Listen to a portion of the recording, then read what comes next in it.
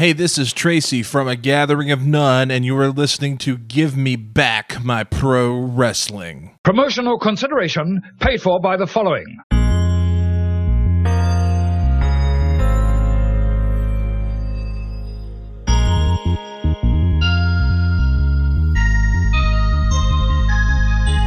Hey, this is Jimmy from the Live and in Color with Wolfie D and Give Me Back My Pro Wrestling podcast. Would you like to also make a podcast? Spotify's got a platform that lets you make one super easily, then distribute it everywhere, and even earn money, all in one place for free. It's called Spotify for Podcasters, and here's how it works. Spotify for Podcasters lets you record and edit podcasts right from your phone or computer, so no matter what your setup is like, you can start creating today. Then you can distribute your podcast to Spotify and everywhere else podcasts are heard. And that's how you're hearing this right now.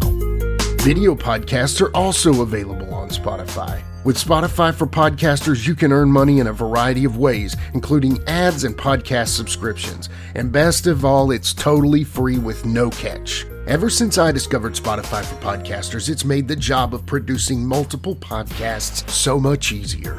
I highly recommend you give it a try. Download the Spotify for Podcasters app or go to www.spotify.com/podcasters to get started today.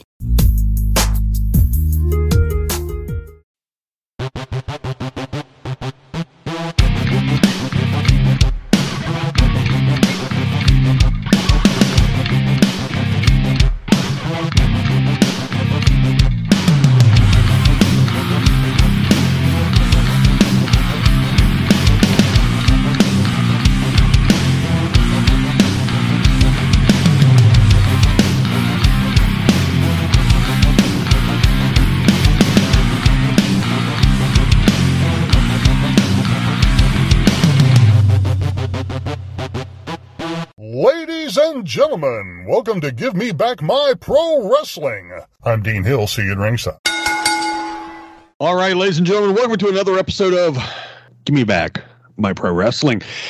This is the podcast where myself, Dangerous Dan Colley, and the Professor Jimmy Street, what up, where we talk about professional wrestling. We talk about the old school wrestling that we grew up watching, the new school stuff that is, not terrible.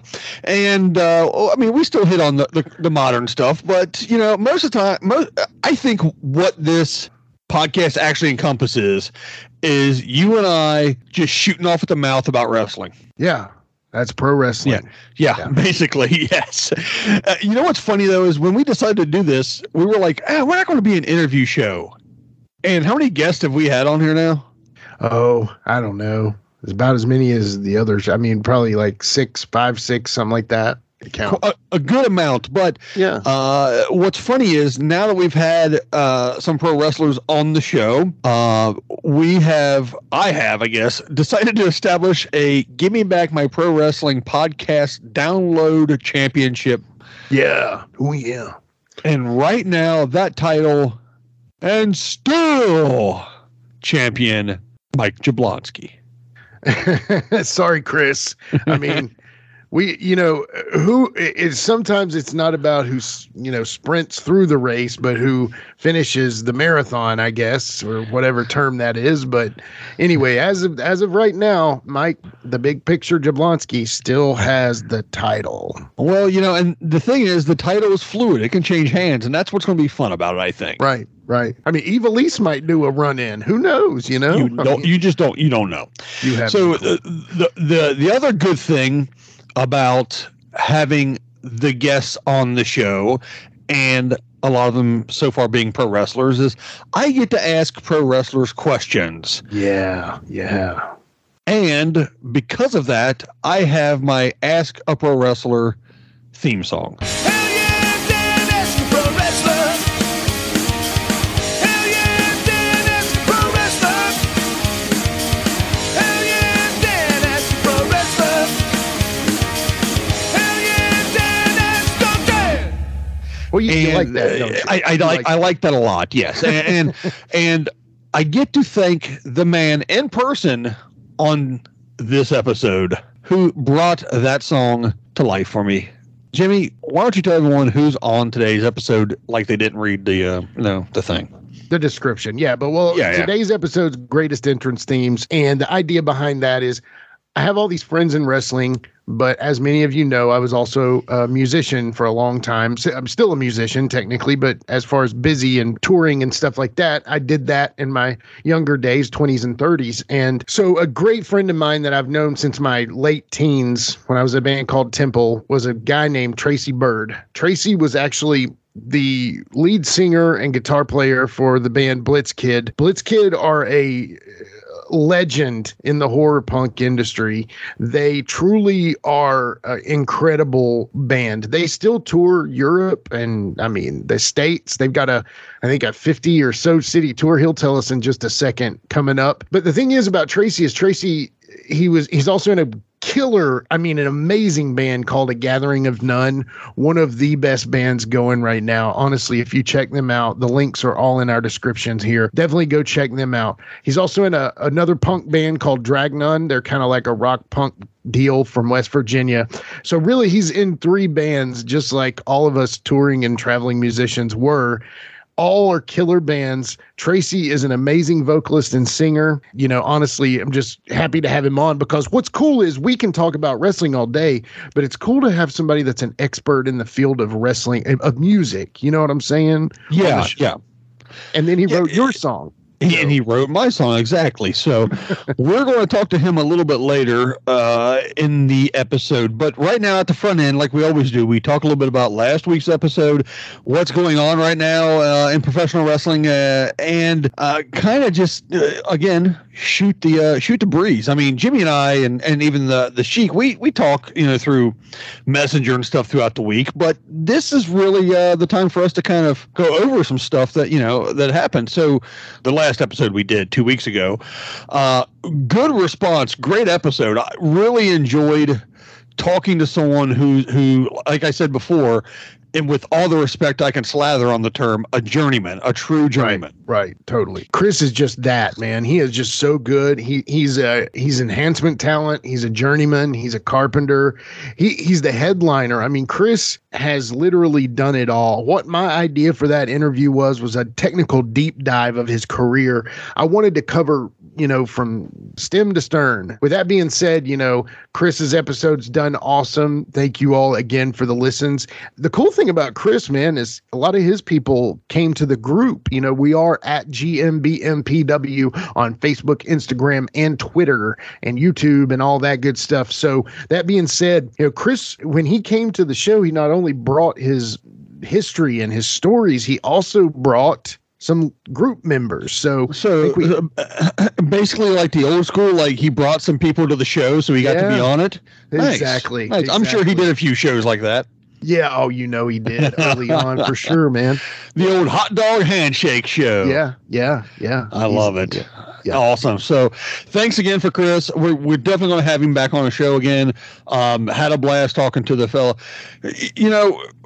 Let's talk about current affairs right now in professional wrestling, because there's some fairly big things going on. Yeah. Just want to touch base on a few things before we get into the meat and potatoes of this particular show. Yeah. But okay, so one, Vince is out, Steph is in. Yeah. Trips is back. Right. Now, some people, and I watched a little bit of the first episodes of their reign, and I was like, well, let's see what the difference is. Yeah. Not a lot of noticeable difference, but you can't just, hard 360. stop. Yeah, you can't work like that. So I'm watching going, okay, well, what's going to be the real big difference? Oh, I know. The real big difference is WWE's going to stop their millennial run of being PG, and now they can say Yes. Right. Here's the real truth of the matter, though, is changing back over. Now, I think there are some talents that are no longer with the company that would have excelled. Like Moxley, Dean Ambrose character, he was never going to excel in that environment. And I've even heard that there's rumors that Jericho may be teasing a return to WWE. The old man is out, and AEW every week slowly building credibility and, the one thing I'm worried about AEW is right now the separation of a Ring of Honor and AEW. But with WWE, the one thing I hope right now is, one of the things that I could see is that opening of the forbidden door with them. And, I don't know. We'll see, man. It's exciting. Well, so here's the weird thing. I think Vince being removed, changed, whatever you want to say, I think that is actually the worst news for AEW. Not the fact that he was still there and they could fight against him, but now that he is leaving and they're changing over to a more mature product, I guess it sounds like that was one of the big things, one of the big draws of AEW is that you had blood and you had violence and you had language and you had all these things. I mean, the fact that we could hear "Scissor Me Daddy Ass" was huge, but now that WWE can actually start doing those things again, is that really going to cut down AEW's shine? We'll see, man. What I think is it's awesome for the fans, because WWE seemed outdated and it seemed a little too cartoonish and not in lame. Yeah, it just seemed lame. I agree. And they were kind of going in that path. And, it's tough to make McDonald's hip. It's tough to make like Chevrolet hip. It's tough to make GE hip. And being that they are the tip top of the pyramid, one thing is I hope they're going to start bringing in more indie wrestlers for NXT again.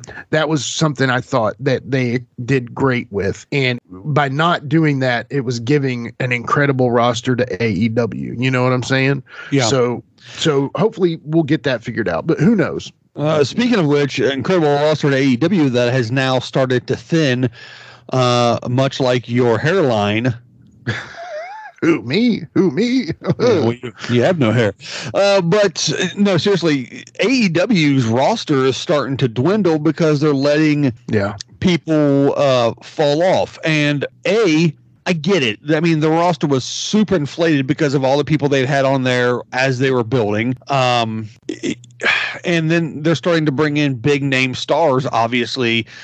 Swerve, Keith Lee, Joe, Claudio, so on. There was this other guy they brought in.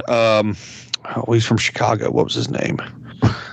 Cole Cabana. And they brought in all these people, though, and now they're having to make room, and we're losing people like Alan Angels and the other member of Dark Order, Stu. Right. We're losing these people now, and we're starting to see is Fuego still with them? I mean, kinda, but like we don't see him even hardly on Dark, it seems like, and Marco's gone, and it just AEW is already changing again from what it was, and it's kind of a shame to not be able to see some of these people, especially seeing how they have a completely another brand, ROH, that they could send personnel to, but I don't know. It's going to be weird to see and interesting to see here in the next year or so what actually pans out between those brands and anything else that may pop up in the future. Yeah, I totally agree. The thing that I always liked about Ring of Honor is, a lot of the greats started there, but, one of the big things that I liked about Ring of Honor was their choice of entrance music. They kind of reminded me of a modern day ECW in that they kind of had that element of dark and underground music. I loved Steen's entrance music.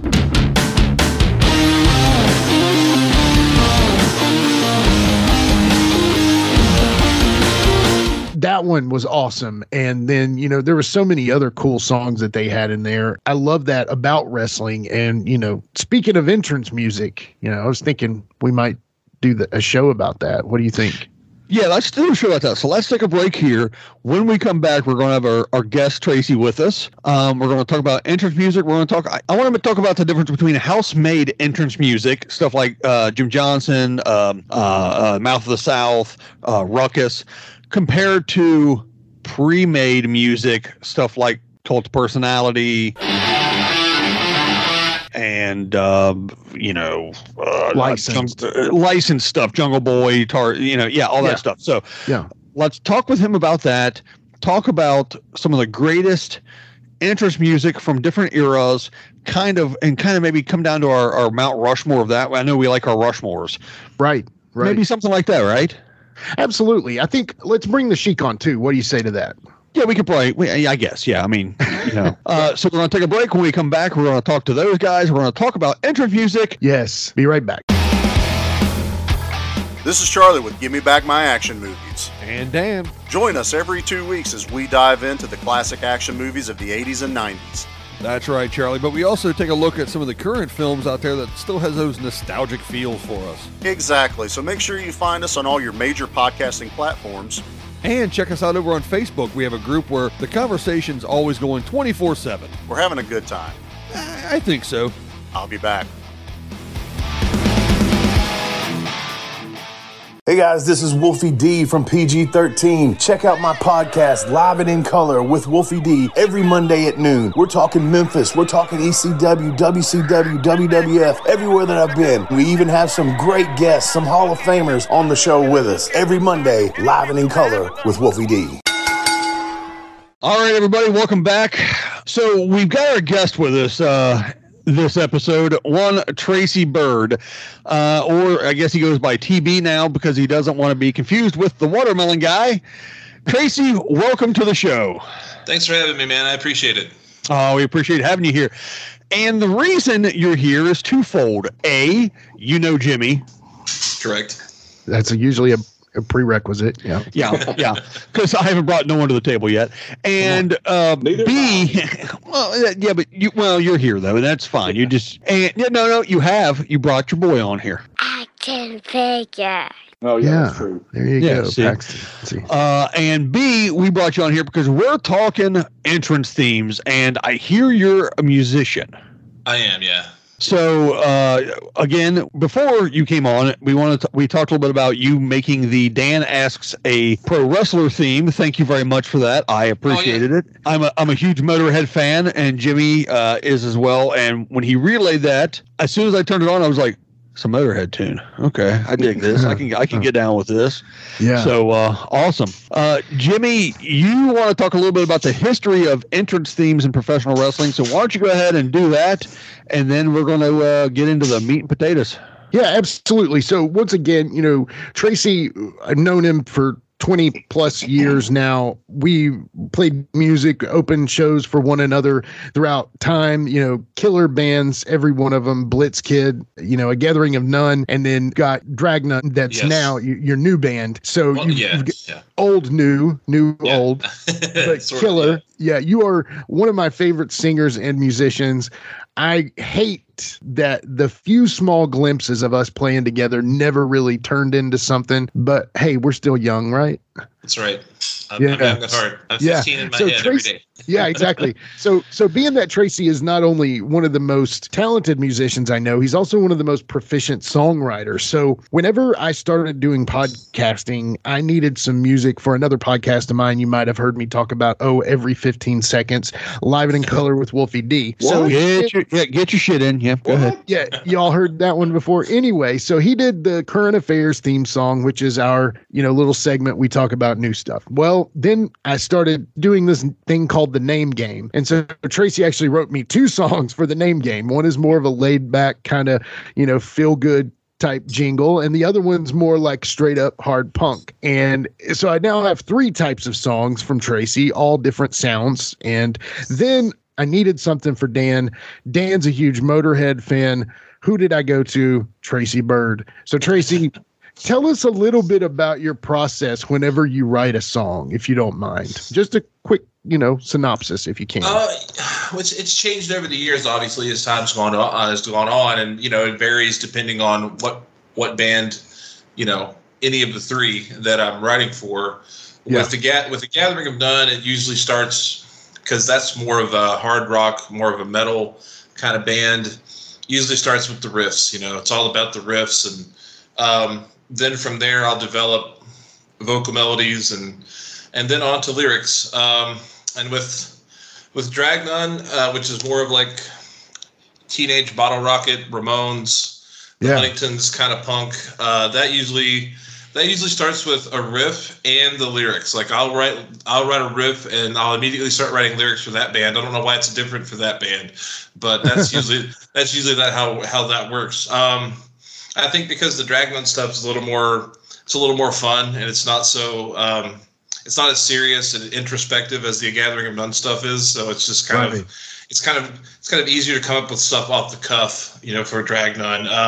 But yeah, most of the time, man, every band, it starts with me just sitting down with my guitar and just fumbling through until I find something that I like, and then I piece it together with different parts or whatnot, and then the vocal melodies, and then the lyrics usually. Yeah. So whenever I was in the band Temple, which you remember, you may have even sang for a few times. I did. We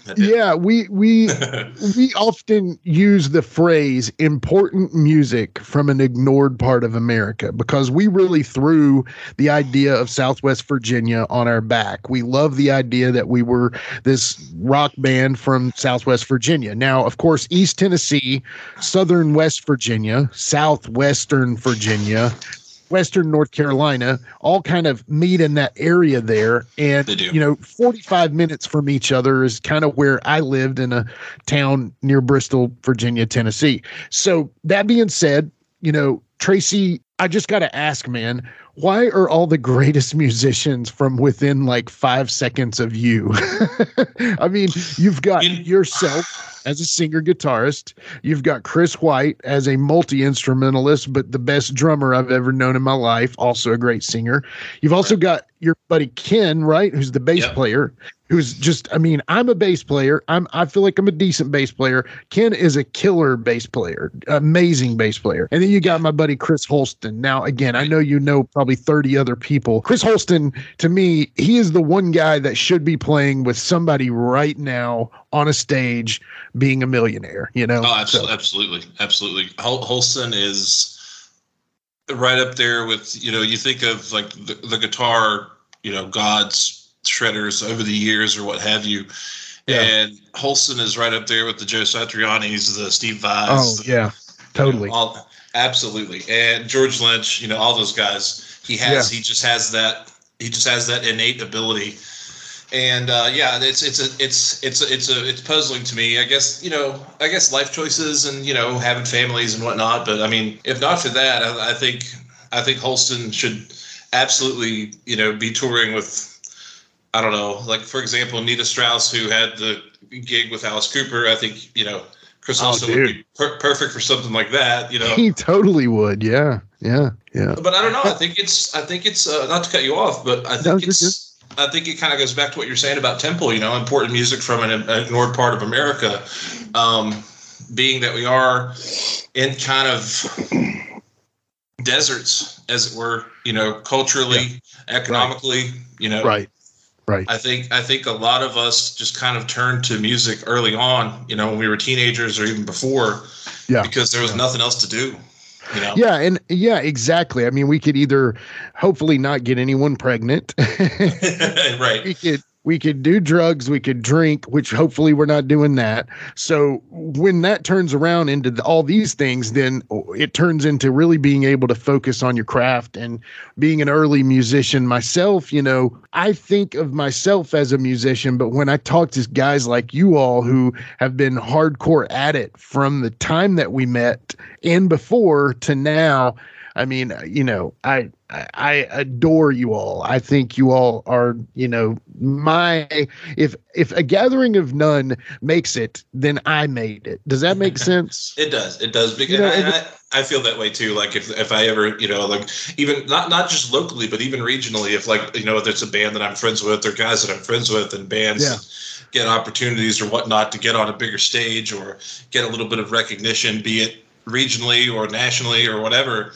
I kind of feel like I kind of feel the same way. I'm like, those are my boys, you know. So in a sense, you kind of feel victorious as well, you know.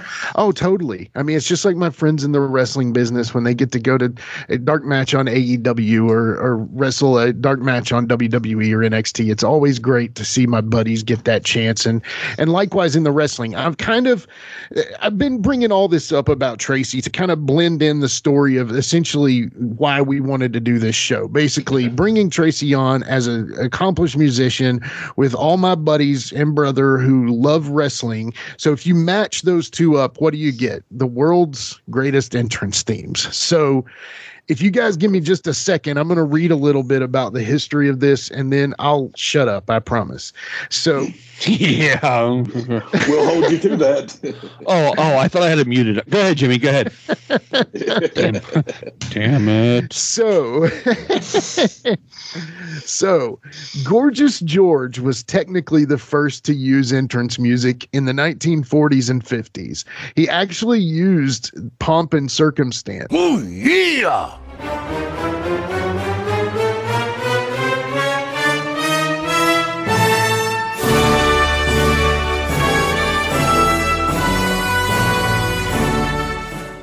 So that's what the Macho Man used. I don't know. You know, Gorgeous George was one of the first to have a valet. Gorgeous George was one of the first to have, you know, the effeminate nature boy, almost character, you know, style about him.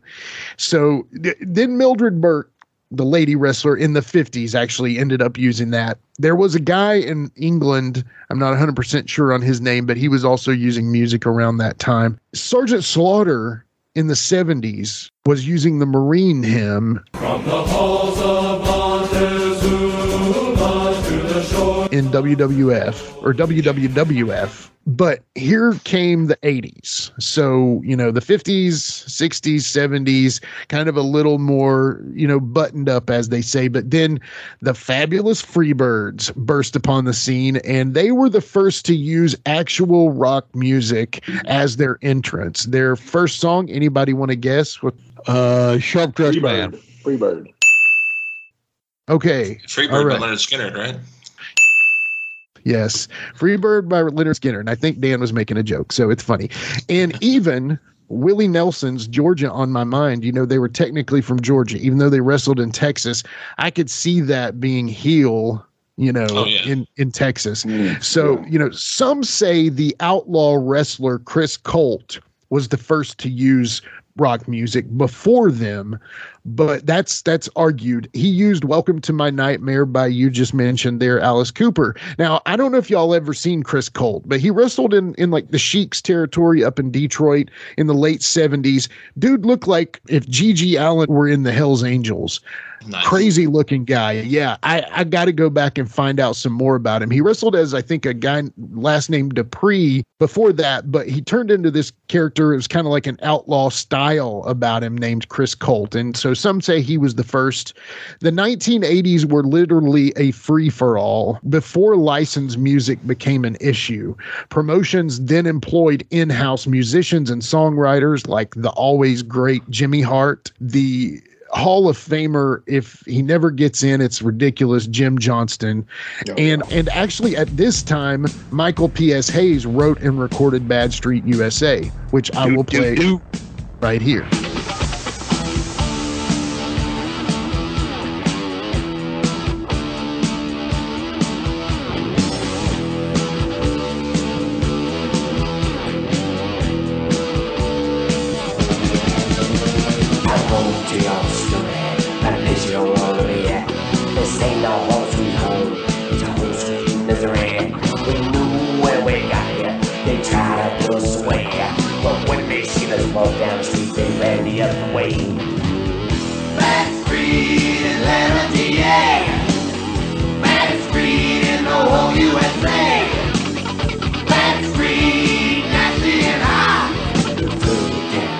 Anyway, so at the, you know, so Hulk Hogan at the time, if you remember, there was like a line. You had Hulk Hogan. He used Eye of the Tiger.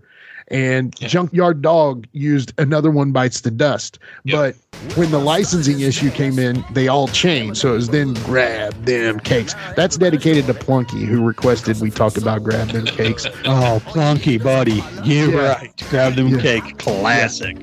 And the rest are real easy.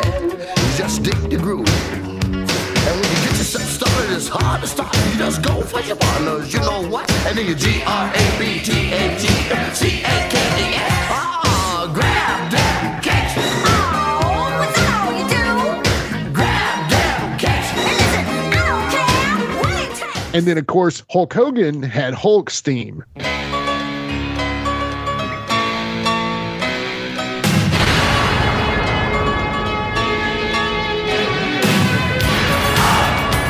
Which Hulk's theme was the entrance music to Hulk Hogan's Rockin' Wrestling. But then when Barry Windham and Mike Rotunda broke up and went to NWA WCW, then he used Real American right here.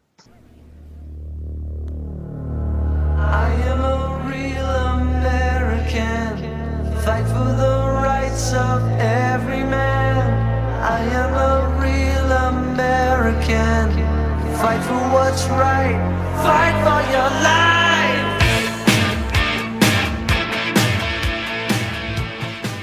All right, so one of my favorite things is, also the 80s Memphis used music for vignettes, introducing wrestlers and having cool stuff like that. But then the 90s boom happened where, major label artists were coming back and recording versions of entrance music songs, such as Disturbed covering the Stone Cold song or, things like that.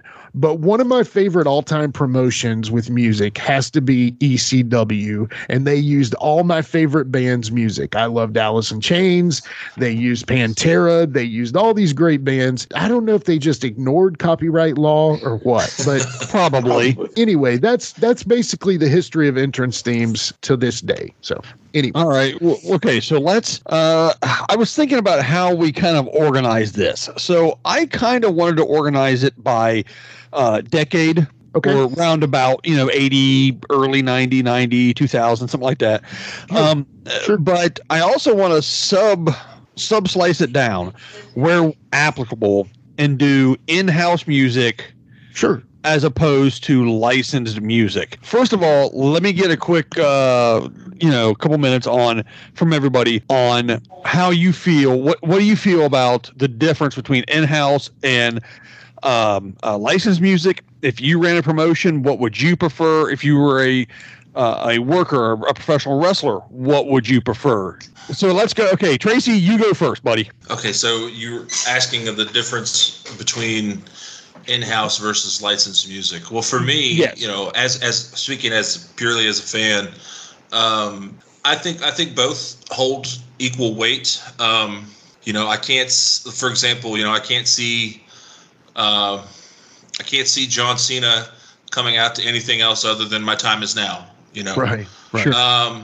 For licensed music, I think sometimes the licensed music ends up being better and more iconic than, say, when they got to WWE or WCW in particular, and especially in the 90s, because for me, once Tommy Dreamer was not in ECW and did not come out to Man in the Box, it just kind of lost some of its luster for me.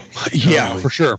Totally. And same thing with Rob Van Dam, coming out to Walk and then coming out to the generic WWE theme, which later he was coming out to a Shadows Fall song as well. So he was kind of on both ends of the spectrum. He had a licensed song, and then he had the generic Jim Johnston song. It's not generic, but the Jim Johnston song. So I think for me that they, like I said, they both hold equal weight. They don't make or break the performer. That's all on the performer's hands, obviously. But I definitely think that sometimes the licensed music tends to be a little more iconic than the in-house music that's produced for some of the guys and ladies. I don't know.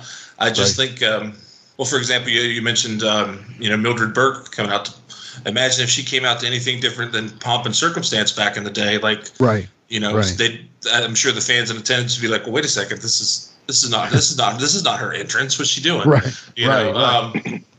And just like another example for me is, and I know that it's loved and admired and looked upon fondly now, but for me, man, nothing beat NWA Road Warriors coming out to Iron Man and kicking the shit out of people for 30 seconds, and the match was over.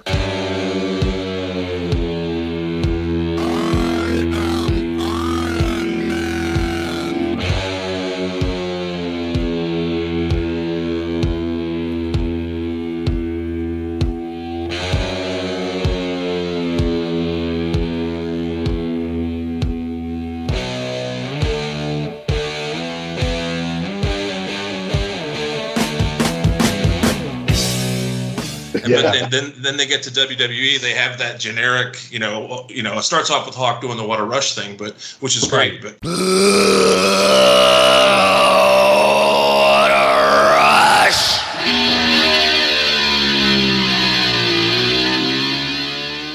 But I just thought Iron Man was so much more fitting, because because once they got to WWE, I was like, oh my God, are they going to use Iron Man?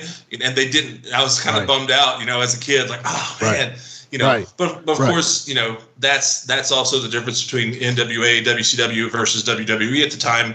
They kind of had to change their presentation to make them more, not necessarily family or kid friendly, but they had to make them certainly a little less violent than they were in the NWA, WCW days.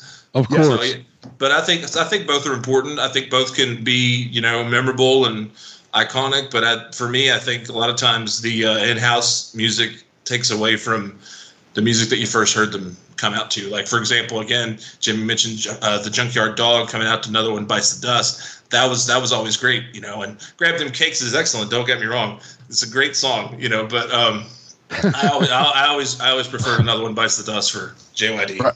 Sure. It's no comparison, honestly, if we're being honest, so. Jared, how do you feel about, and you get like Tracy did, comparison, somebody that came out to one style and then went to another. How do you feel about it? Well, I mean, I agree a lot with Tracy. Like the licensed music tends, like, if it's more memorable, but like, I think it also depends on how it fits the wrestler. Like, I can't imagine. I was trying to remember back. I can't even hear Shawn Michaels' music before. It was like the Rockers. The Rockers music, yeah. I know, but did he go straight from Rockers to that? I can't remember. I mean, I think so. Yeah, pretty much. Yeah. It was the Shawn Michaels version, and then it was the Sensational Sherry version, right? Right. Yeah. I think it reversed that. It was Sherry, and then one or the other. Yeah. Because they moved her on. But anyway, sorry, Jared. Yeah. Oh no, no problem. I was just, but like. It's so, I mean, the Road Warriors, obviously, with Iron Man, I mean, like, to see them come out and kick the crap out of two jobbers for 30 seconds, like Tracy said, was just, it didn't matter. You heard that Iron Man, and it was the song was still playing when the match was over. It was over. Exactly. The guitars were still ringing. Yeah, exactly. And, I mean, like, Hulk Hogan, Eye of the Tiger, I love Eye of the Tiger, and for Hogan it was good, but I'm a real American fan with Hulk Hogan. I mean, oh yeah, when you hear that crank up, that just gets like you start hulking up yourself. That you're like, hey man, I can go pick up this guy and body slam him. He weighs 500 pounds. Sure, right. Then you break your back, and that happens. It was all Rick Derringer's fault. Yeah. Yeah. It's I think it matters on how it fits the wrestler. Like, some songs, it just seems like, man, that doesn't fit. It's like, no matter how hard they try to push the song, it doesn't fit. And like, if you need a song that you can honestly, I think currently, like AJ Styles, you could switch his music and he could be face or heel. It doesn't matter. Yeah. But some music, like they had for Bayley, you couldn't do her song as a heel, the one with the Lefty song. Yeah. Or Sami Zayn, you couldn't do his song that they had forever with him as a face or heel. Yeah, they had to switch it. They had to switch things up too. Yeah, that's a good point. Ska music, it's hard to envision a heel ska dancer skanking down to the ring and doing his thing. It's a bit off, but like you guys were saying though, both are valid. It's one of those things where I think it really kind of comes down to the music once the music is right, because sometimes they've changed music, but once music is right and the character melds into that music, like you said, Jared. But there's definitely, I also think it has something to do with that time too, like Stone Cold. Right. If we don't hear that glass, it's not Stone Cold. It's just Williams at that point, even the Disturbed version that they did, which was cool, and it was more of the heel, insane kind of Stone Cold or whatever, but that was great. But it's like, and of course you guys know I'm mentioning it, but like the many different musics that Punk has had in his career. Hold on. What? It was our first CM Punk reference. We didn't make it 20 minutes. No, I'm just kidding. That took a good job. It's good for you to get there. But dude, it's true, Dan. That Kill Switch Engage song was killer. But then was and then but Cult of Personality now, like he showed up to AEW and I'm like, look, if he doesn't come out to Cult of Personality, what does he come out to? It's going to be there's no point to that entrance if he doesn't do that. Yeah. Right. But then when he faced MJF and they were talking about him going back to his roots, to his old Punk, and he came out to his ROH music, the it's on the tip of my tongue. It was AFI did it, I think, or something. Yeah, he came out to that music, and a lot of people were just like, I don't know what is this? We don't understand. Right. I knew what it was from being a mark, but so I knew what it was, and I saw why they did it, and it was brilliant. I thought it was a great connection there, but like you said, the music has to fit. Whereas Jericho has had 12 different musics, and they all worked fine for him. Sure. But nothing beats the Jericho when they're singing Judas. I mean, that's like, singing Judas. I mean, my wife doesn't care anything about wrestling, and she sees them singing Judas with Jericho in the way of the ring, and she's like, "That's pretty cool." And I'm like, "Yeah, it is." My wife's staring at Jericho, so that's another instance of it working as a face or a heel too, because there you go. Right. Yeah. Right. Yeah. Sidebar, Tracy, who's your favorite Punk band? Then, if you do Punk music, who's your favorite Punk band? Oh God. I know I didn't subgenre it for you to make it even harder. No. Well, obviously, my all-time favorite punk band is the Ramones. But if we're talking like more, modern, Face to Face. Okay. Yeah. Bad Religion's in there too. If you had a better time asking me my top 10. Yeah. I can tell you a band he hates. Uh-oh. We don't need to talk about it, but I love him, but he hates him. It's the Clash. So yeah. Actually, no. You know what, Jimmy? Over the years, I have gained a modicum. Yeah, I've softened on my stance on the Clash. That stems from being in several van rides with Steve, because he was on a kick. From about the middle of 2002 until like the end of 2003, where every Blitzkid trip we would take, tour or whatever, he would just play the Clash incessantly in the van. And through that, I was like, you know what, these guys aren't so bad. I like some of these songs. Okay, all right, they're not quite Nickelback, but yeah. Oh, thank God they're not. So what's funny is Argyle Goolsby is the old bass player. His Steve, we know him as Steve. Yes. His singing style is a blend of Joe Strummer meets Tom Waits or Nick Cave. I love his voice, and I know that's very apropos. That's a great description.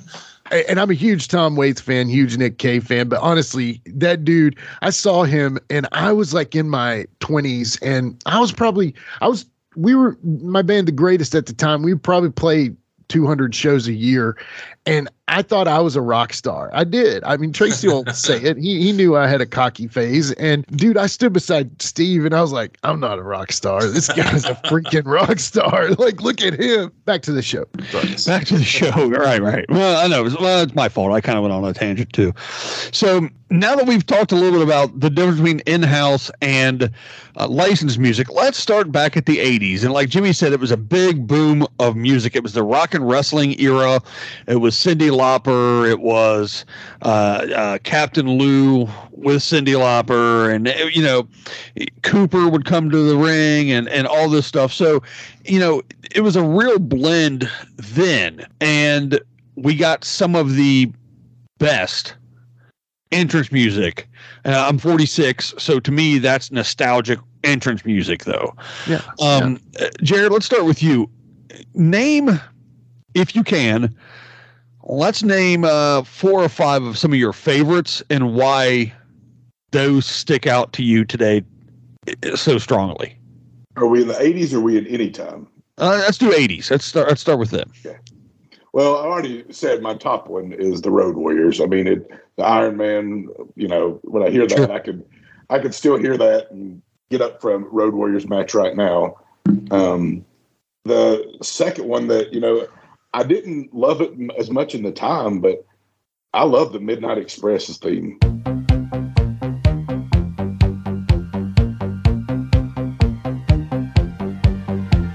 Yeah, I mean, like, yeah. Chase by Giorgio Moroder. I love it's that. It's just got like I don't know. It's kind of got that like, yeah, we're here for business. Let's go. Like a very 80s feel to it. Oh, so, yeah, totally. it's kind of Knight Rider-ish in a way. Oh yeah, totally. Yeah, totally. Oh, yeah. That's that rock, that steady bass line. Ding, ding, ding, ding. Oh, I love it. Yeah, so good. You know, you got Hogan. I'm a Real American. I mean, I could get chills listening to that right now. Just thinking about him going to slam somebody, Andre preferably, but it's something like that's just so iconic to me. You know, whether Hulk Hogan is my favorite wrestler is not the case, but if it wasn't for Hulk Hogan, I don't know that a lot of 80s kids would be as into wrestling as they are for the rest of their life. Sure. Totally. Yeah. Yeah. You know, and if I was trying to think for another one, the Horsemen, did the horses galloping come out in like, was that in the 80s or the 90s? It was like late. That was like late 80s into the 90s. I think. Yeah. It was like the Ted Turner era. Yeah. That makes sense.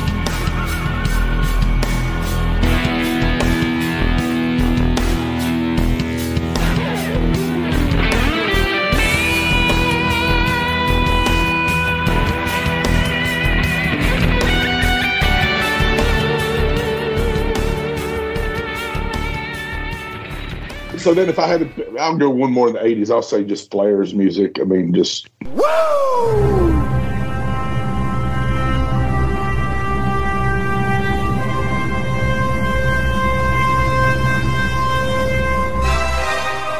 Say it, Dan.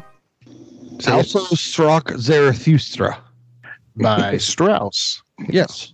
So, okay. Yep. Those are, I mean, all iconic things that obviously you hear that music, you hear a bar of it, you know who it is instantly. You know who's coming. Yeah.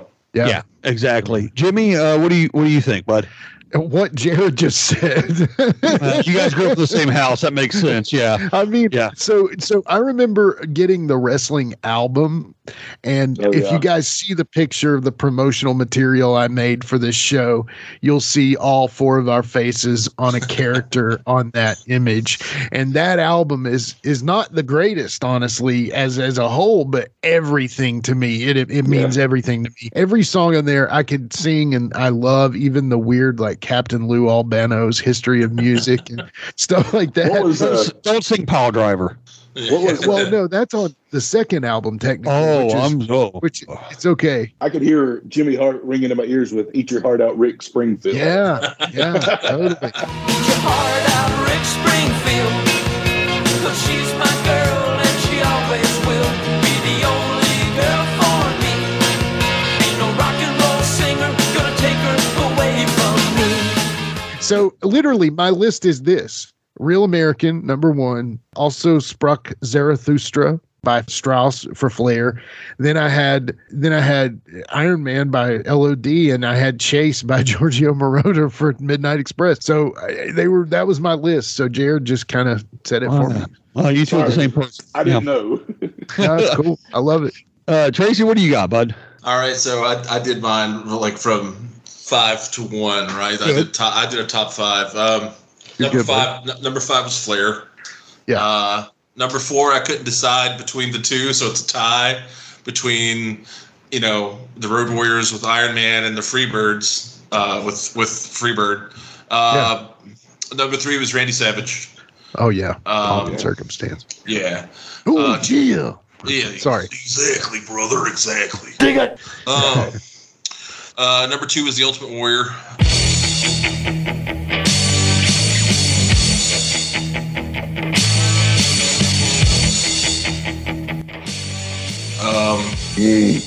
Number 1 was Hogan.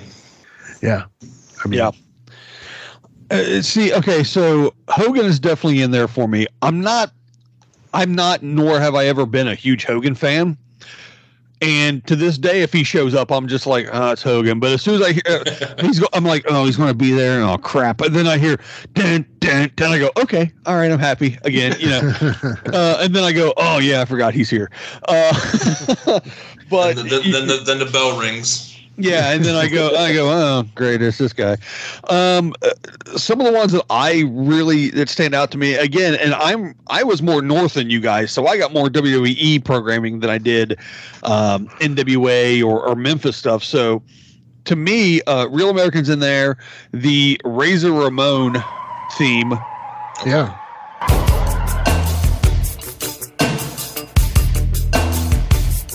It sticks in my head. Shawn Michaels, Sexy Boy. I think I'm cute. I know I'm sexy. Bret Hart's music.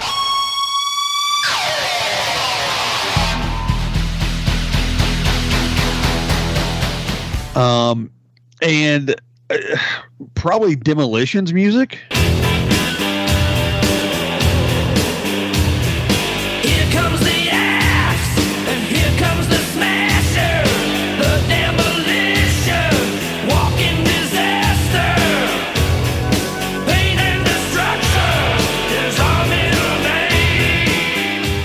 Yeah, because and like manager, and like you said, they brought the LOD in, and the LOD had a kind of a lame version of what they had before. But so Demolition was the hard. You heard that dun dun dun dun. I'm like, oh, okay, someone's getting ready to get their heads kicked in. This is awesome. So those to me in the 80s were some of the big ones. I mean, obviously, yes, Flair. You hear Flair, you hear the Horseman music, you hear those things, and you're just like, oh, yep, it's go time. You know instantly who it is. So you just said something that's funny, and it brought up something that I thought up the other day, okay? Yeah. Now, step back out. The Road Warriors without their makeup still look like they could kick your ass. Yes. Demolition without their makeup look like your shop teacher. Look like someone's uncle. Yeah. All due respect, I love Bill Eadie. Those they're great, but come on, man. I'm just saying. That's how you knew the difference of the badasses. Yes, one was badasses. One were badasses. One were manufactured badasses. Sure, and no disrespect. So, no, anyway, yeah, but so that's kind of where we're at in the 80s. So the consensus is Flair, some Mach. Yeah. Horseman, Hogan. Oh, and I had to throw in Jake the Snakes. Sorry, I had to throw that. I have to throw that in. Jake the Snakes is great, yeah. Oh, so good. So we're going to take a quick break. When we come back, we're going to be in the 90s. We're going to fire up the time machine, go forward by a decade, which actually is back a few decades as we record this. But Marty! I was never good at that stuff. So stick with us. We'll be back. And I don't know. How many commercials are you going to put in here, Jimmy? A couple. Okay. We'll be back in a little bit.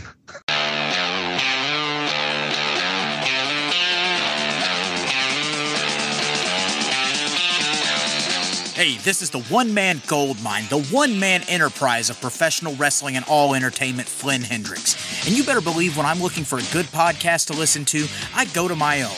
I go to the I Know You Hear Me podcast hosted by me, Flynn Hendricks. That is such a fresh perspective for how you should look at life, too. I love that.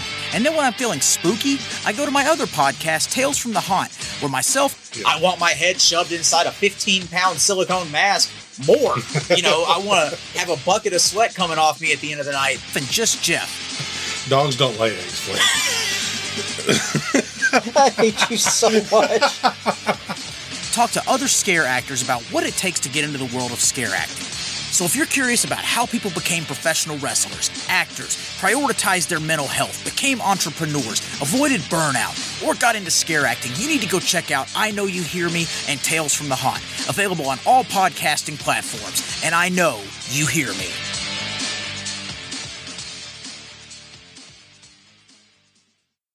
If you're a pro wrestling fan, there's something for everyone at the Cheap Heat TV Podcast Network. From the Pro Wrestling Discussion Show, Cheap Heat TV Live, to the interview show, the Jackson Interaction Podcast with the king of all wrestling media, Gene Jackson, to the silliness of the Whitey Jenkins Show, and the brand new Zip, Xander's Irresistible Podcast with Charles Anders. You can check them all out and much more over at cheapheattvlive.com. All right, we're back with the 1990s, which may seem like a long time for some of you young turds, but for us old folks, it was like yesterday. Totally, bro. You get ready to wheeze the nugs? That's gnarly. Rad. I told someone I was going to wheeze the juice the other day. They looked at me like they didn't know what the hell I was talking about. Oh my God. Yeah, that's sad. That's just sad. That's very sad. It's sad that I said it. Yeah. Well, Dude, it's even sad. It's even sadder that I watched friggin' Encino Man like 2 weeks ago. So movie, dude. Still a good flick. Suicidal Tendencies, right? Yeah. Tendencies is in there, yeah. Yeah. All right. So let's start off with the 90s, and let's start off with our very special guest, Tracy. Tracy, please give me your top handful of 90s entrance themes. okay, so again, I had five. Love it. Five is DX. Are you ready? Hey, think you could tell us what to do? You think you could tell us what to wear? You think that you're better? Well, you better get ready. Bow to the masters. Break it down! Yeah. Great song. 4 was Mankind, Mick Foley, Dude Love, Cactus Jack, what have you. I think with Mick Foley in general, I think the one that's entitled Wreck that Jim Johnston did for the Cactus Jack character is the one that's the most iconic for him.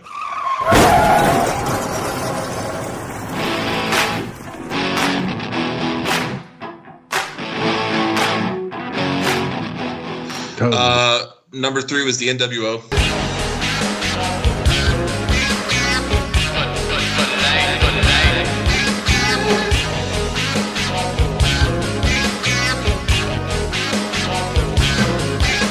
Oh yeah, great.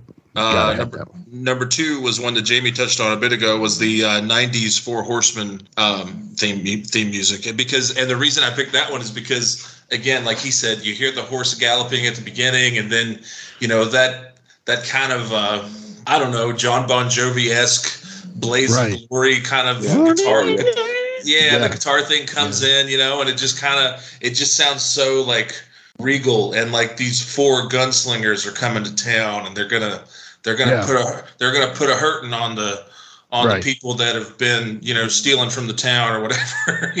That's totally what it reminds me of. And number one was obviously Stone Cold Steve Austin. Yeah. I think that's going to be a good one. General consensus, almost. Very good. Yeah. Those are my 5. Good deal. Good list. Thank you. All right. Well, what I'll do is I'll go ahead and give my 5.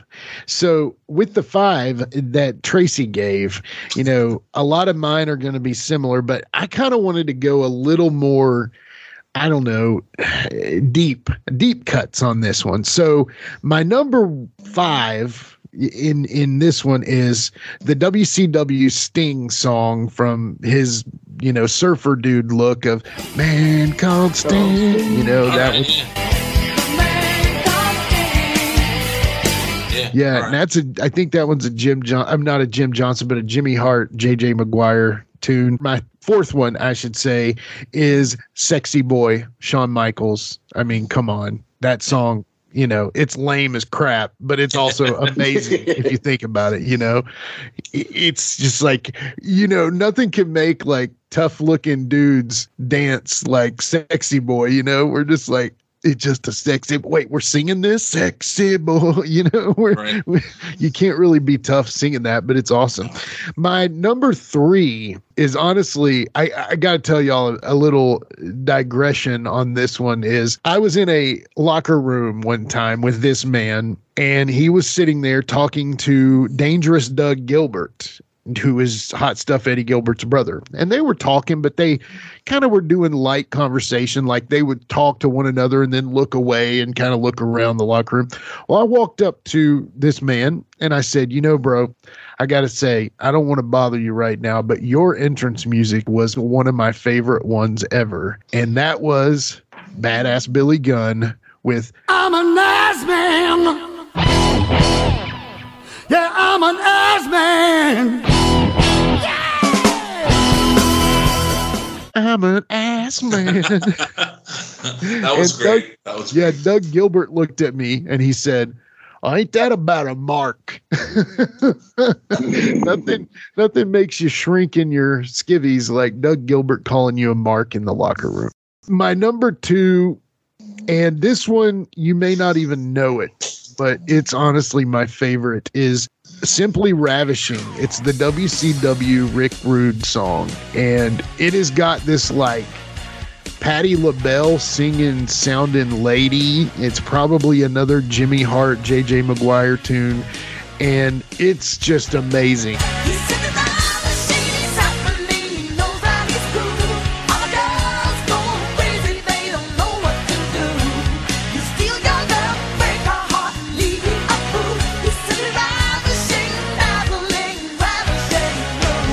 And anyway, it's just this soulful song that really kind of fits Ravishing Rick Rude. Even though the one from the WWE really fit, this one is just great. And my number 1, no question about it, Stone Cold Steve Austin with, you know, that amazing song of I Won't Do What You Tell Me. Anyway, that's my 5.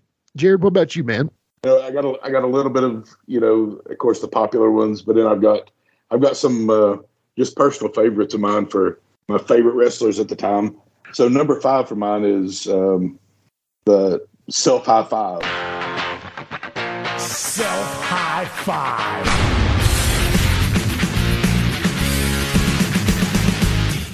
Dude, yeah. Yeah, great song. Yeah. It so matched his character at the time of that lone wolf having to go about it on his own. Yeah. He was in that tweener phase of he was coming from a lifelong heel to now he's becoming sorry Rock, but he was the first people's champ. Absolutely. Yep.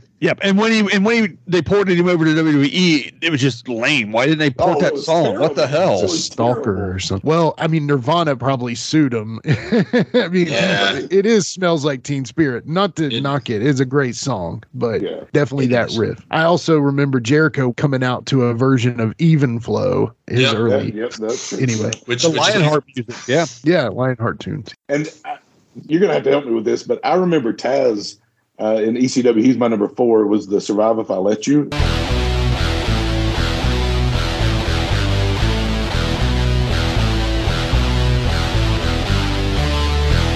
Survive if I let you. And like, right. Correct. Yeah, I love that. I mean, I like Taz, so that was he was awesome. I felt he felt like he was, I don't know, Taz is always, and I think he wanted to come off that way and wanted to be portrayed that way, but he came off like he could be a shoot fighter if he really wanted to. Yeah, totally. Sure. Yeah. Totally. Go ahead, Jared. Number 3 for me, The Undertaker.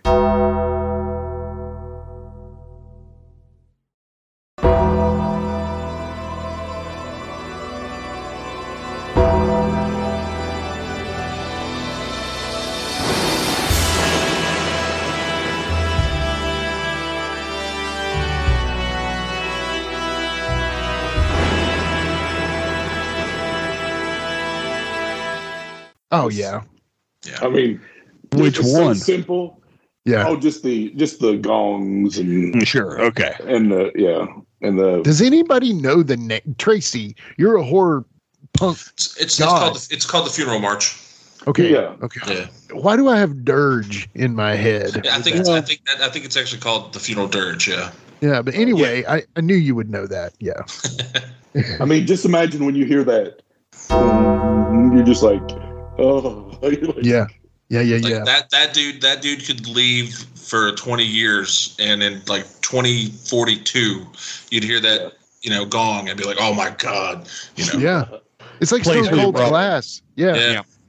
And then I'm gonna maybe give Stone Cold's a lower grade. I'll give it the number 2 spot. What? I love the song, and when you hear that glass break, you know it's on. Right.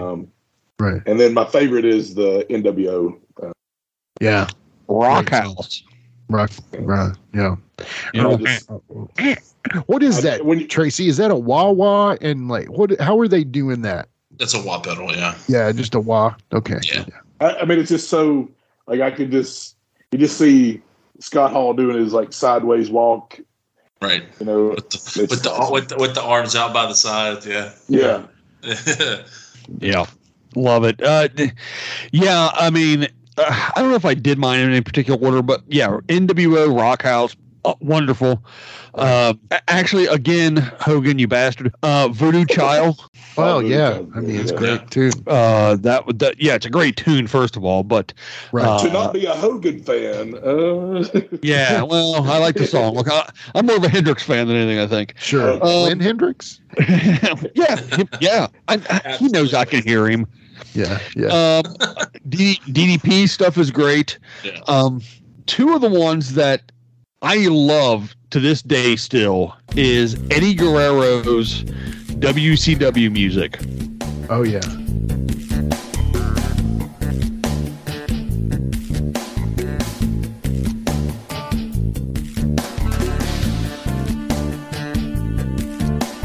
I remember sitting watching WCW like Saturday night with my grandfather and Guerrero coming out because he was on like every show, and he would come out and do that walk, and then you just waited for that portion. I just to this day loved it. I forgot about that one. Wow. That's so WCW, but I love that song. Yeah. It's cool. Yeah, very WCW. Kidman's. I liked Kidman's music.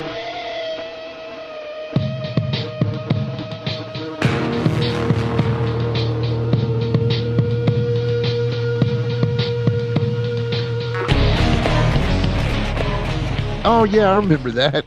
Yeah, right. Yeah, that thing. But honestly, then the stuff from like a lot of the WWF stuff then was iffy at best. Al Snow's was pretty awesome. You knew who it was right away. What does everybody want?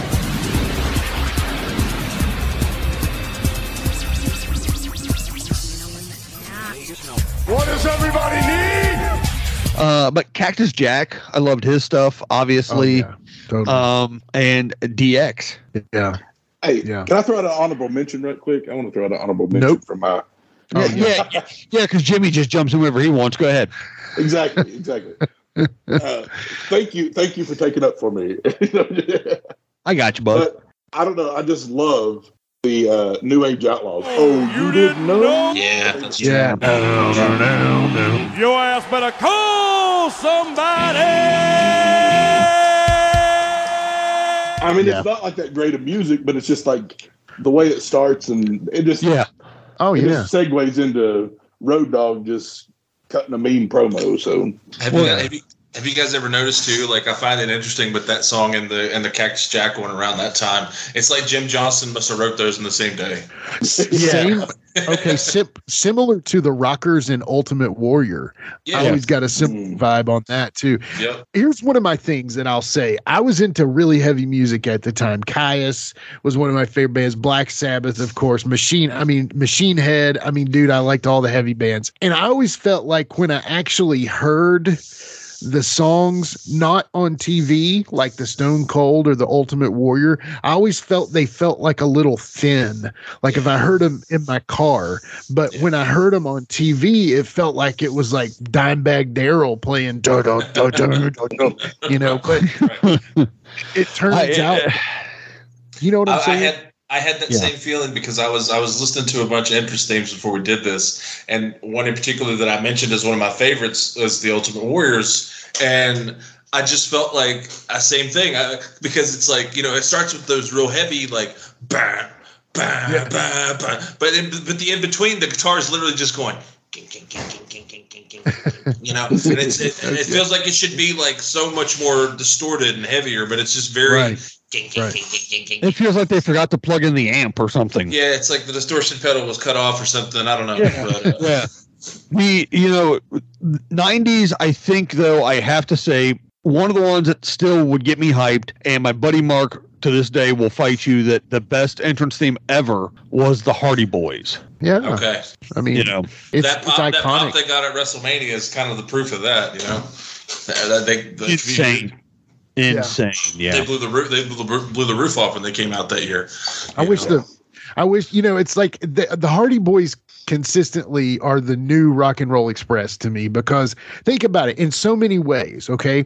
The Rock and Roll Express, I love them, but they never changed their look from the 80s, you know, so they still look like Diamond Dave, basically. They look like, you know, they look like Van Halen and Motley Crue and all those bands, and they never changed that look, even to this day when they're knocking on the mid 70s. And same with the Hardy Boys. My guy cannot wear anything but some Jinko pants. Now, I've maybe owned a pair of Jinko. Tracy's maybe seen me in a pair of Jinko. I know Jared has, but at the same time, you know, I wish they could have modified their style a little bit. But anyway, that's not for me to say. Well, Matt did. He did. Matt with being Damascus and Broken Matt and everything else, but Jeff has always been Jeff. I mean, even as Willow, he was still Jeff. Yeah. Right. Yeah. Right. Yeah. Yeah. Still had the fishnet shirt and the baggy jeans and the brightly colored belt and all that stuff. Yeah. Right. The face paint thing. Yep. So, okay. So can we break it down and say the 90s were really Stone Cold? Yeah. And NWO. I mean, I got dropped out for part of this conversation because this fantastic computer, but, what were some of you guys others that you threw in there, you think? Well, mine were all deep cuts, so I'm not expecting any of mine except for the Stone Cold to be represented. But, you know, like, you know. It wasn't in my list, but I think DX has to be in the top of the 90s. I mean. Yeah. I got to give a representation to my homie Wolfie D, too, for the Nation of Domination rap. That's true. We are the nation, come alive and in color. Don't diss the man, over bum rush your mother. He actually put his name and Jamie's name in it so that it would have to be said on TV every time they came out. That's a smart way to do it. And then Vince beat him by firing them. That's how he got rid of them in the song. But Hooder on the MIC, spitting out the rhymes is JC Ice and Wolfie D. Anyway. Just bum rush your mother. And I mean, I would say like your DX song is going to be there. NWO song is going to be there. Stone Cold song is going to be there. Yeah, HBK. Still. Yeah, I think those are your songs for sure. Yeah. There were some good ones, though. Like Vader was good. And oh, was great. good. It's time! It's time! It's Vader time! Val Venus. Yeah, maybe what's some of your guilty pleasures, guys? Because I gave a whole list of my guilty pleasures. Like, what are ones that you're just like I don't care where I am, I'm gonna lose it right now. And, Vader. Vader. I'd probably lose it right now. I don't know. I got to think now. That's a good question. I didn't really prepare for that one. Hitman, Bret Hart. Oh yeah. Yeah. That's one that I can hear like right now and be like, oh, dude, yes, this is gonna be a great match. This is gonna be a great match. The squealing, you know. Yeah. That's it. A lot of those ECW songs. I mean, I know they were a lot of them are licensed, but I mean, like you hear those, and I honestly, I guess I've always loved music, but I've not been the music guy that my brother is. So, you know, a lot of times I hear those songs and I associate it first with the wrestlers that, wrestle to those songs. Absolutely. And then go from there. But I guess if I heard any variation of the Dudleys music, Drop the Bombshells, Power Man 5 would be great. Get up, drop the bombshell. Get up, this is out of control. I heard that. I'd be excited for that, obviously. The original Randy Orton music. Yep.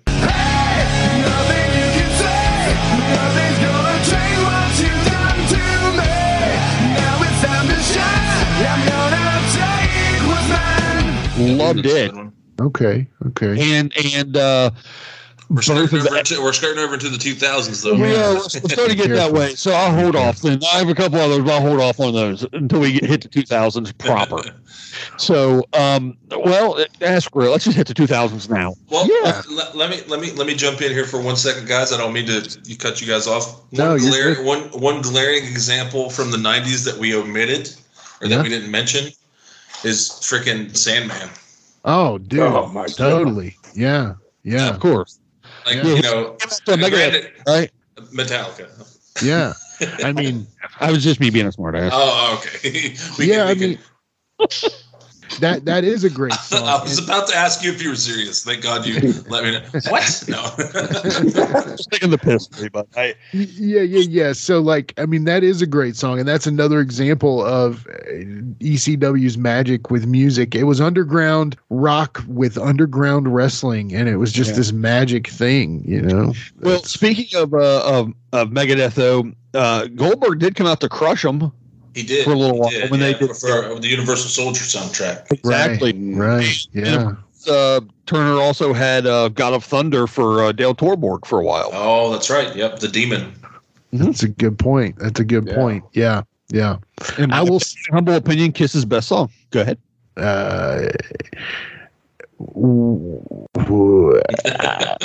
It's a great song. Don't get me wrong. It's a great song. I'm not going to argue that, but Call It Dr. Love's my favorite song, but I like Christine 16, Detroit Rock City, so Cold Gin, Yeah. Cold Gin's killer. Deuce, Yeah. Deuce is good. The ones that Gene does, I like a lot. Yeah. One of my favorite Kiss songs actually is from the 90s. It's from the Revenge record. It's called Domino. Oh yeah, great song. That was an underrated album, man. It was. That was their heaviest record since Destroyer. It's like their Soundgarden record or something. It was good, man. So okay, all right, we gotta get back on track. I'm sorry. I should have mentioned Kiss. I knew better. We do a whole podcast on that. Give me back my kiss. Give me back my kiss. Until Gene sues us. All right, so let's just go ahead and go into the 2000s. And Tracy, we're going to let you fire off first because you did correct us with that one. But Enter Sandman, where the hell are we at this point? All right, Tracy, number 5, 2000s, go. For the 2000s, I think Edge. You think you know me? Metalingus.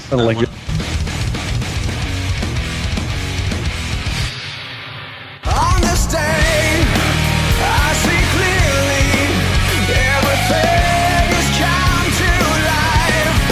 A better place in a broken dream, and we'll leave it all behind. Yeah.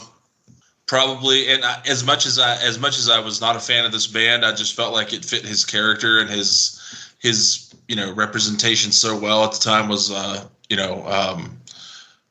American Badass Kid Rock, right iteration for the Undertaker. Sure. Let's see. And you had already mentioned this one, Randy Orton's first theme, which I thought was really good, and his current one too. Oh yeah. Right. Yeah. The original was what? Burning My Light? Yeah, Burning My Light, yep. Okay. And see, this is where I kind of blanked. I was like at number 2 and number 1, and I didn't. Number 2, I would have to say, probably as far as like the 2000s, probably Cult of Personality, CM Punk. And number 1 was John Cena.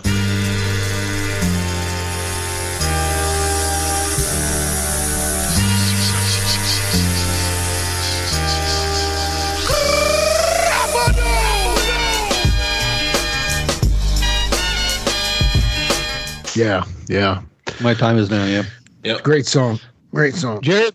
So are we going up to 2022, or we?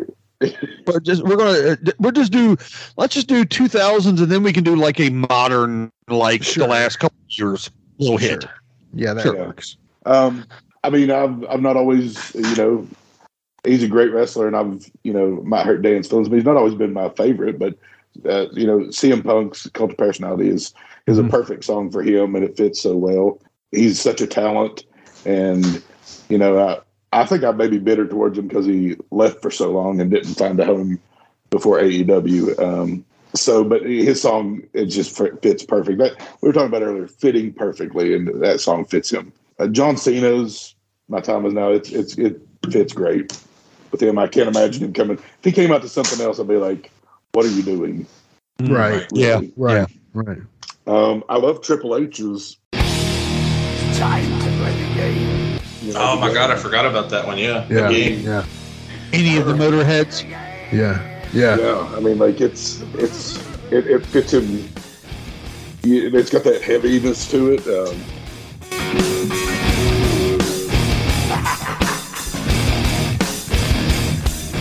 It's all about the game and how you play it. All about control, and if you can take it, all about your debt. And if you can pay it, it's all about pay. And who's gonna make it? Let's see, Edge. I love the Edge. I'm stealing from Tracy there, but the Edge It's a great good song, one. though. It's a great song. And it's I'll add him in here because we didn't mention him in the '90s, which we could have, but. I love Kane's music. That's just so simple, and it feels evil when he's coming out for that. I mean,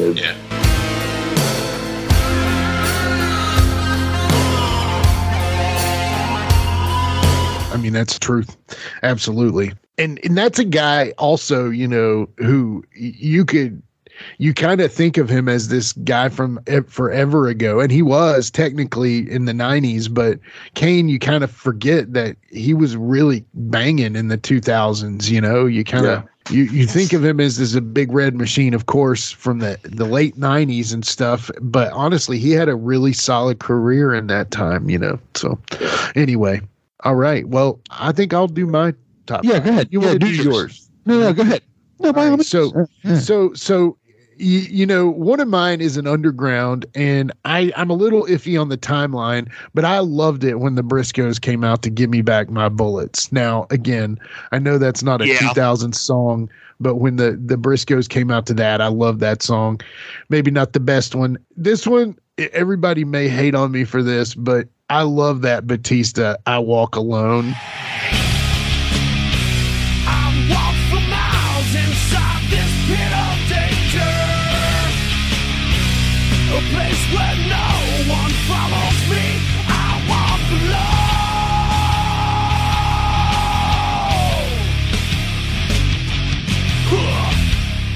Dude, I almost mentioned that one. Yes, you could. Yes. Yeah. I love that. I definitely got to be Edge, Metalingus. Now, this one, what am I? 3? Okay, so 2 and 1. My number 2, it's definitely The Game by Motorhead, Triple H. But I truly love Line in the Sand by Motorhead.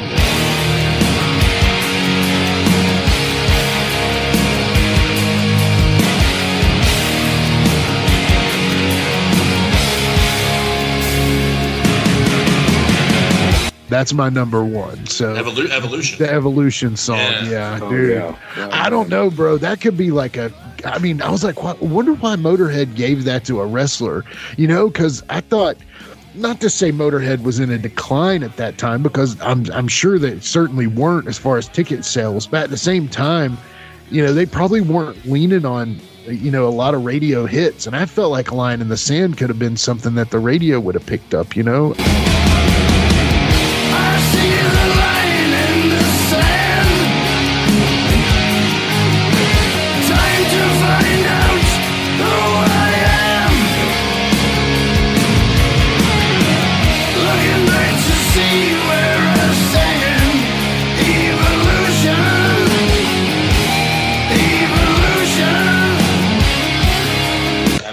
speak on that, Tracy, a little bit. What do you think about when a band like that, you know, who's had such a long career, actually gets a song that, you know? Well, you have to think, as far as Motorheads in particular, their trajectory is they were kind of, I think, especially with Lemmy's voice, I think they were always kind of too raw for like much mainstream success. Don't get me wrong, they had that. They certainly had that, and they were all millionaires by the time, you know, they started giving Triple H entrance themes or whatever. But I'm sure that money didn't hurt as well. But, right. I think with them in particular, I think it was just a, you know, it was a way for them to kind of, you know, be involved in the mainstream and get a little bit of mainstream acceptance and kind of shine a light on their band without having to play the game of trying to get on the radio and, you know, yada, yada, yada. And, you know, they've had songs on the radio and stuff like that, but, you know, as time went on and things changed, but certainly by the time they did the songs for Triple H, you know, the industry changed and everything. And, you know, radio airplay wasn't as such a big deal anymore. And, you know, it was by and large, by the time that they gave the WWE those songs, bands were already starting to just generally make their living just being on tour. There was no record sales, no radio play to speak of that could determine a band's success. So, and I think to your point, you know, when a band kind of, you know, bridges that gap for people and they start to become a little more, you know, accessible and I don't want to say mainstream because nothing about Motorhead was ever mainstream, which is why they still endure now. But I think for, you know, any band, not just Motorhead, but any band who's kind of stood on the outskirts of, you know, the mainstream and still been accessible, but still kind of had that rawness to them. You know, once they do experience a little bit of success, it's got to feel nice because, you know, that by that point, Motorhead has been around for almost 30 years. You know, by the time they, So for them in particular, I think it was probably a nice feather in the cap. You know, they got a little bit of shine on them from, you know, Triple H being such a fan of him and stuff. So I think with Motorhead, two things. Have you ever seen the backstage footage of them doing the game before WrestleMania? Like they're all just sitting in the dressing room and stuff. It's fantastic. Oh yeah. And B, obviously Motorhead, one of the greatest bands ever existed. I mean that and if not, I'll just hit the off button and I'll be done. But Lemmy always said that people are like, "Oh, you're a rock band." He's like, "No, we're a punk band that plays rock style music. Right. You know, we're just a rock band. Kind of, you know, we play punk and we play rock a little bit, but that's all they do." Can you categorize Motorhead? I mean, it wasn't quite punk, it wasn't quite rock, it wasn't quite metal, it wasn't quite. It was Motorhead. Yeah, it was kind of amalgamation of all three of those things. You know, it was metal, it was punk, it was just rock and roll. I don't know, like you can hear, you know, any given like take three Motorhead songs, you can hear Hanoi Rocks, you can hear, you know, certain, you know, Rolling Stones influences, you can hear Chuck Berry, you could hear Ramones, you know, you could hear punk bands like Discharge, GBH. You know, that's Motorhead had their own thing going on, you know, and you can certainly hear Slayer absolutely, you know? Absolutely. Yeah. Slayer, early Metallica, absolutely. Right. Yeah. Like Lemmy said, he's like, we're Motorhead and we play rock and roll. Here you go, and they just start, and it was what they liked. They just wanted to play it, and it was fantastic. So I mean, and I think Motorhead's probably the only band to exist over the last 20, 30 years, if not 40 years. You could put any kind of like heavy rock fan in the room, and you could play five motor, like whether it be you put a bunch of punk rockers in the room, you could put some speed metal guys in the room, you could put some alternative rock guys in the room, even some basic rock, basic radio rock guys in the room. You play 10 Motorhead songs, all of those people are gonna like find something about those Motorhead songs that they like. Yeah. That's the beauty of Motorhead. Even like prog rockers would like Orgasmatron and stuff like that. Exactly. You just kind of look at them and just go, oh, wild. Anyway. All right. I got to quit going on tangents. Well, I don't get to talk Motorhead very often with people, so it makes me happy. Where are we at? 2000? Is it my turn? 2000? Yeah, your turn. Give us some yours. Yep. Oh, I didn't know where I was anymore. All right. So obviously, yeah, Evolution. Loved it. It's probably my favorite of the Motorhead songs in WWE's catalog. Metalingus. Excellent. I like the New Day theme. It's a new day. Yes, it is.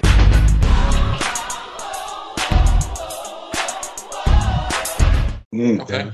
I think it does exactly what it's supposed to do. I think so, yeah.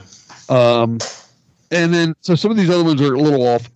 I like Colt Cabana's original music that he had. Boom, boom. Colt Cabana. Boom, boom. Colt Cabana. Boom, boom. Colt Cabana. It's Colt Cabana. The boom, boom. Yeah.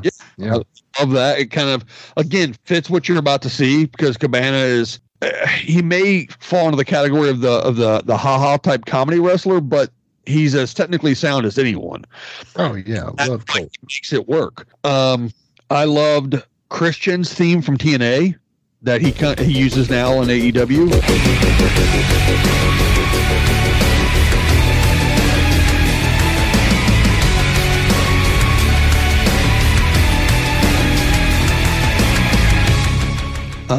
I loved MVP's theme. Oh yeah, yep. Silk the Shocker. Yeah, exactly. Yeah. I want you to remember me, but the dead don't have no memory. I'm coming. Nobody can stop me. Nobody can hold me. Nobody control me. I'm coming. And honestly, I love the music from the Hurricane. Stand back. There's a hurricane coming through. Okay. Stand back. Yeah. Hurricane coming through. I mean, it was better. It wasn't quite 3 count.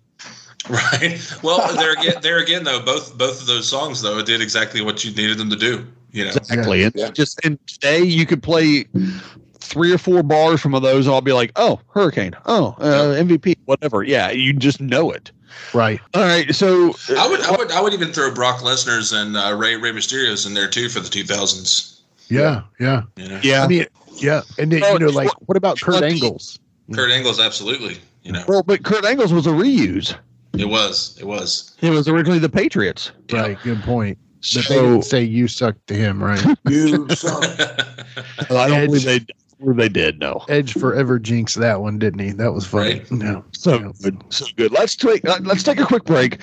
When we come back, we're going to finish up modern music that we like now, entrance theme wise. Try to boil this down to maybe the top 4s, and then I have a specific question for everyone, including our good guest, Tracy Byrd. Stick around, and we will be back for, well, just me rambling for a while longer and everyone else making sense. All right. Welcome to the Monster Movie Stomp Down with me, Stompy, and my brother Frank. Hi, I'm Frank. Join us, Sludge, Mark, and Ruben 3 times a month as we review monster movies from around the world. And don't forget about the monthly contest and trivia. Not only that, Frank, but you will find extra content like the Underdogs, Monster Mash Wednesdays, and the Friday Night Fights, each week exclusively on our Facebook and Instagram. So, please join us at the Monster Movie Stomp Down. Your one-stop chomp for monster movie reviews, news, interview, trivia, laughs, and of course me, Stompy. And Frank.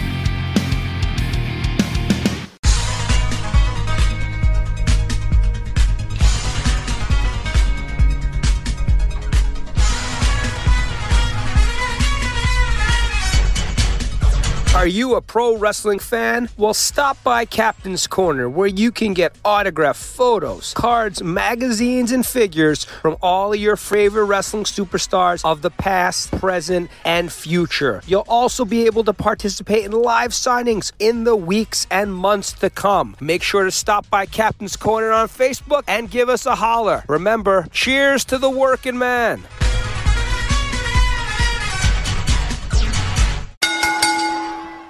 Stand back, because we're back.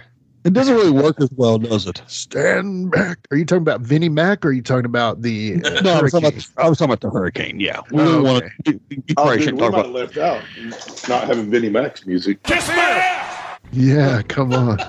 You're right. well, No chance in hell. I mean, wow. I mean, it does its job. I mean, it does its job perfectly. Kind of seems like that's what he's doing now. No chance. Yeah, no chance. No chance, so that's what you got. See, okay. Modern music that's currently being used right now. Wait a second. Yes. Sorry. A little comic relief here, if I may. What about changing Vince McMahon's song to "Here Comes the Hush Money"? That's a good idea. Yeah, dollar. Hush money. Just give him the $1 Million Man music. Everyone's got a prize. Yeah, that would work too. Exactly. Yeah, exactly. Modern day music currently being used. Entrance music top 5. Jimmy Street. Oh man. Okay, so top 5 current. Wow. Okay, so last like 2-3 years. Wow. Okay, so man, I gotta go. I'm just gonna kind of freeform these. Judas, love Judas. Judas is great.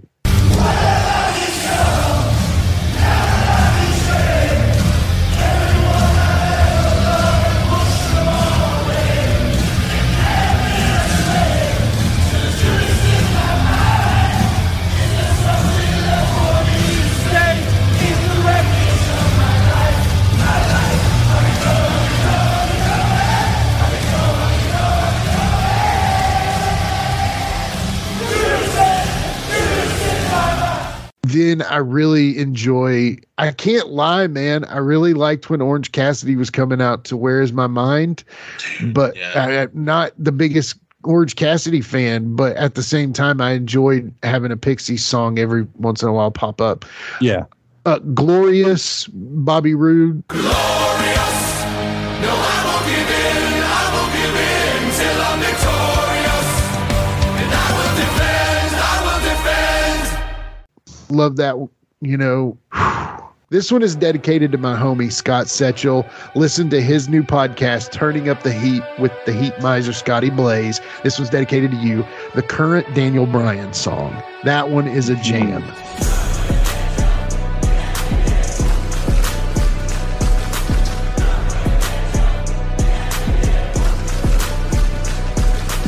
Man, I really like that. The new Flight of the Valkyrie, yeah. Yeah, so but it's got a hip hop version. You know what I'm saying? It's like, what is that? I don't know, but actually, I believe it was made for him by a friend of his. I don't remember the name off the top of my head, but they did just release an AEW Symphony album that Ruckus had input on, and they redid that song. They did Battle Cry. They did Ricky Stark's music, and then they did the Dynamite theme in like more of a symphonic version. Okay, yeah, I love it. And Born for Greatness, the Bryan Danielson AEW theme. And here's what Scott wrote. I'm going to represent him on this.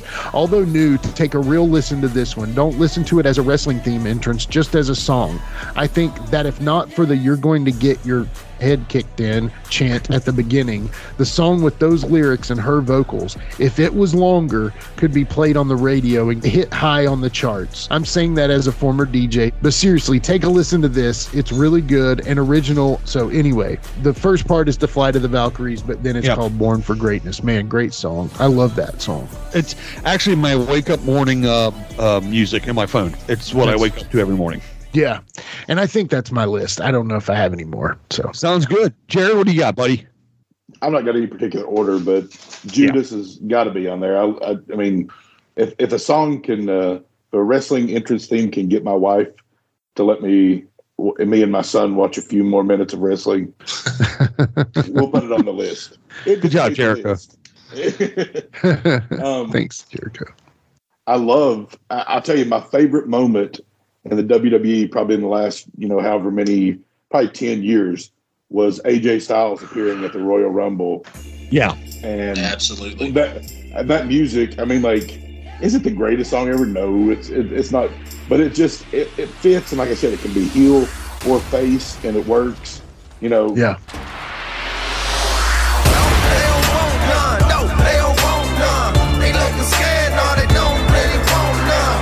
And the song was originally, if I'm not mistaken, written for James Storm. It was. Right. And then, yes. And then they didn't end up keeping him around, or he didn't stay around, whichever. I don't know that. I love the I love the New Day song. The New Day song is great to me. It does its job. Yeah, it's a good song. I'll take this. I mean, I like the new Bryan Danielson thing, but when Daniel Bryan was with WWE and he would just get those raining yes chants as soon as he would hear that, that's a pretty amazing moment. And probably Randy Orton's newest. I mean, what he goes out to now. So I have voices in my head. They counsel me. They understand. They talk to me.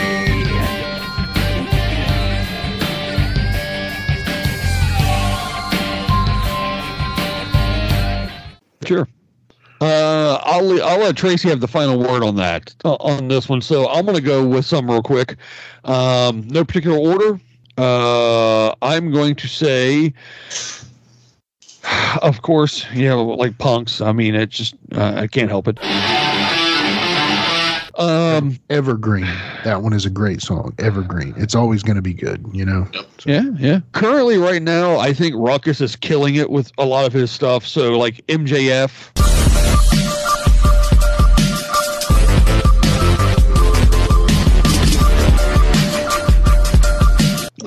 Samoa Joe's.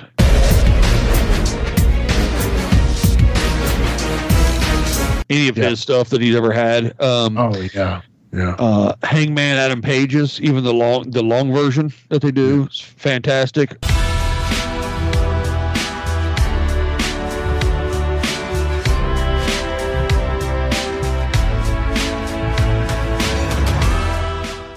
I love Eddie Kingston's music.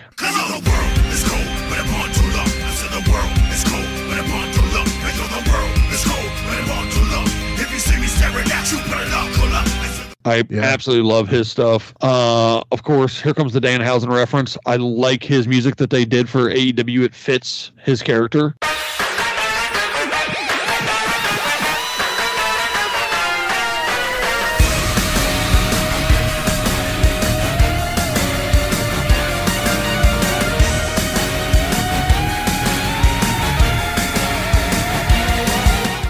It really makes me feel like there's a Monsters or a late midnight horror movie, B-movie thing we're watching on TV. FDR's music.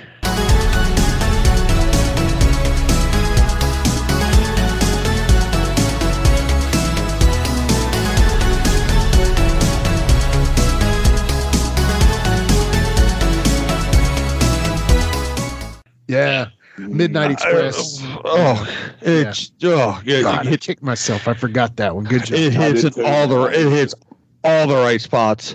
Yeah. And then I loved Sheamus's stuff.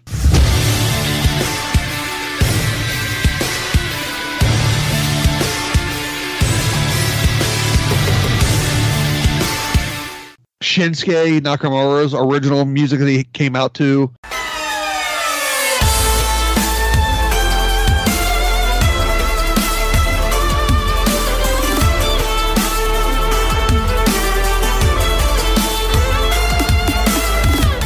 Yeah. And you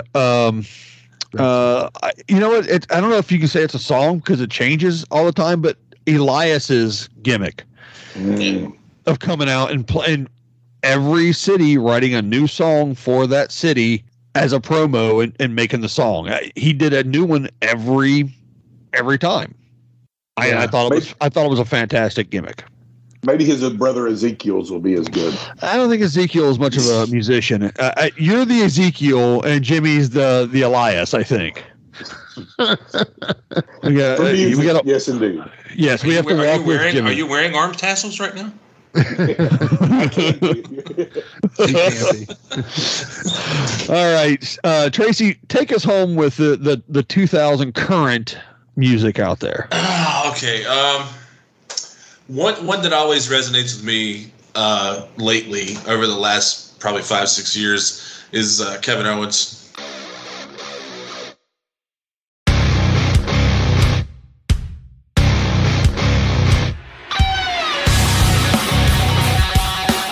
Oh yeah. That one I think, perfectly kind of like what we're saying. It kind of, who it is. It does what it needs to do for that wrestler. Even though they're no longer a tag team, I loved for whatever, because I have a running joke with a buddy of mine about this song anyway, but I loved when Jurassic Express was coming out to Tarzan Boy.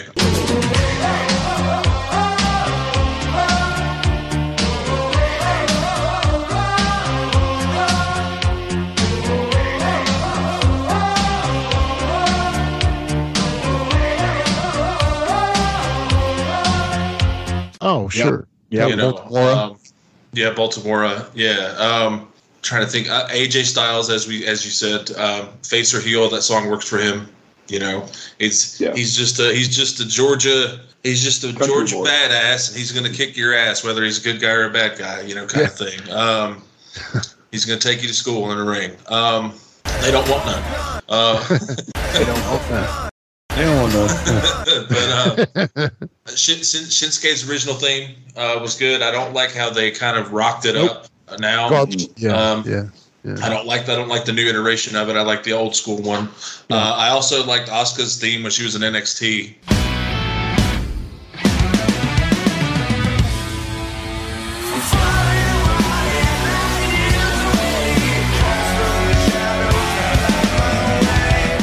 Yes, really good. Very similar to the Shinsuke one, but both very good. You knew who they were, and they did what they needed to do for the wrestler in question. Yeah. I don't know, man. There's a couple more. I like Cody Rhodes, Kingdom. Wrestling has more than one royal family. You took it all away, I give it all away. Can't take my freedom. Didn't change the game, a better way to play. I built my kingdom. Now you bow to me. You took my dreams but not my name. You'll follow me until the end. I am my kingdom. Oh yeah. It's a good song. Great good words. Yeah, lyrics are pretty good on that one. Yeah. And again, as much as I loathe seeing people singing in the audience every week, I love Judas. Personal preference. I don't. Like, it just feels so canned and so like scripted that when Chris Jericho comes out, you guys are going to sing, okay? Well, yeah. Holy shit chant type of thing or whatever. Yeah. So there was that initial moment on the cruise ship when they did Judas and everybody sang along and he was a heel and he smiled to the crowd as like a little wink to the crowd. Then it was like 5 shows later and he was manufacturing that smile, and that was kind of where I was like, meh, but I do love the song. So yeah. To quote one of the greats, the Saints sing along with the champ. That's right. Yes, exactly. And that's a good point. Yeah. So one quick thing, you all mentioned Shinsuke's theme. Did you know that the Glorious theme was kind of the one they sent to him originally, and he rejected it. He rejected it. He didn't like it. His character. Yeah. Yep. So that was my last one as well, was the Robert Roode Glorious. Brilliant. Yeah. It got him over. That music got him over. You would almost argue that the song is more important than him now, I would agree with that, actually, unfortunately, because I think do love Bobby Roode, fabulous worker, but I agree. The ones that as you're talking, I just remembered I should have said, and I feel like an idiot, Bray Wyatt.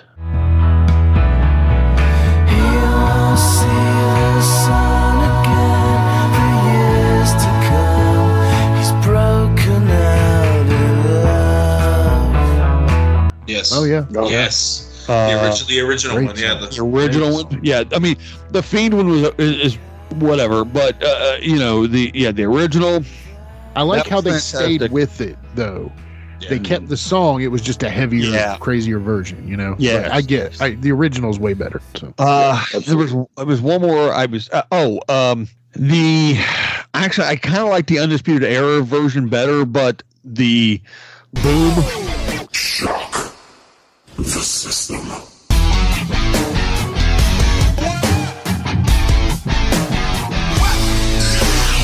Boom.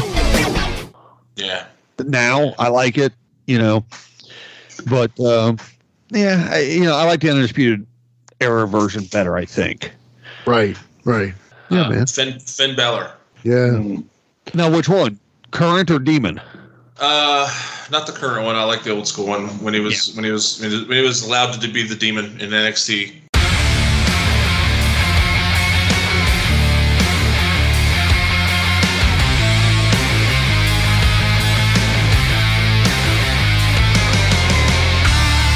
Yes. Yeah. Good stuff. All right. Now, can we boil this down to the top 4 entrance themes of all time? Our Mount Rushmore of entrance themes. Yeah. How do we? Okay. Each one of us is going to have to pick one, I guess. Well, I'm going to throw this out there, and what we can do is maybe dissect this. Okay. Real American, Stone Cold, I Won't Do What You Tell Me, Judas, and CM Punk. The Cult of Personality. Now, again, maybe it's because we all picked Metalingus too, so maybe I'm wrong on that. Maybe I don't know, but that would be my pick, and maybe you guys just tell me what your pick is. Then, I think you have to. I almost think you have to put Flair on there. Woo! Yeah. Maybe Mach. Oh yeah. Without question. You know, I mean, like Charlotte's version.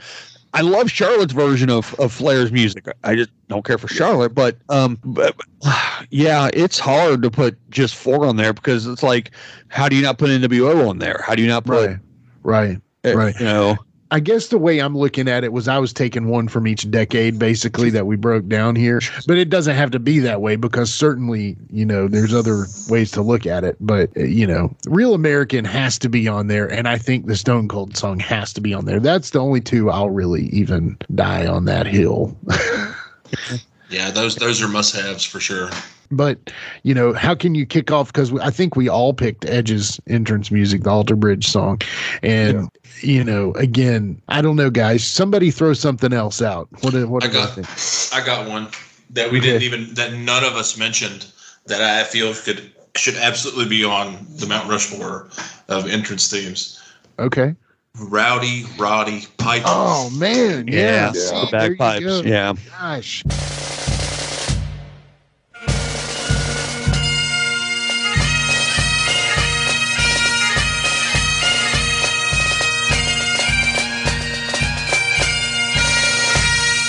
Okay, here's the consensus. We can't pick a Mount Rushmore of 4 entrance themes. No, I think it would have to be like 10. Yeah, you just can't do it. Or how about we do this? Real American, NWO. We can't. You're right. We can't do it. It's too much. It's absolutely too much. It's too much. All right, so I have one final question for Tracy to finish up. But for those of you listening, stay tuned to the end of the show for a very special presentation. We're going to have a song by Tracy at the end of this episode. Stick around, listen to it, and if you don't, we will find you and we will send Jablonski to beat you up. Yeah. It's that simple. Jablonski's our new hitman. All right, so Tracy, here's my question to you, being a musician. Yeah. What makes a perfect entrance song? Is it that initial, like that glass break, that boom, who it is, or is it the slow build up to something and then boom? Is it lyrics? Is it no lyrics? What is it? I think in terms of entrance themes throughout, be it the 80s, 90s, 2000s, now you have to have a strong intro that immediately is identifiable. Some of them we've mentioned, you hear that first, the Ultimate Warriors theme song, that's, it's a warrior coming down the aisle. You hear Pomp and Circumstance, it's Mach. You know, that you hear that you know, it's like, oh my God, it's Macho Man. You know, Right. So you have to have a strong intro first of all, and then you have to have something while the entrance is happening, as the wrestlers are walking to the ring, something within the song that is catchy, that's an earworm. For a few examples, we've used the Cody Rhodes song. You know, the whoa, that thing. Mm-hmm. Yeah. Everybody sings along with that now. You know, or the Finn Balor entrance. Everybody does the outstretched arms with him when he does when it hits that part of the song in his entrance theme. Fandango's music. Yeah, you know, everybody dances. Yeah. Yeah. You know, deep cut. There's a deep cut. Absolutely. You know, again, going back to the Road Warriors, you know, when you heard, you're like, oh my God, it's the Road Warriors. They're going to come out and beat the crap out of the Mulkeys in 25 seconds. Don't blink. And the music is still going to be playing, you know. By the but time then again, you know, what a rush. You know, him saying, wow. Yeah, there goes back to the strong intro. Yeah.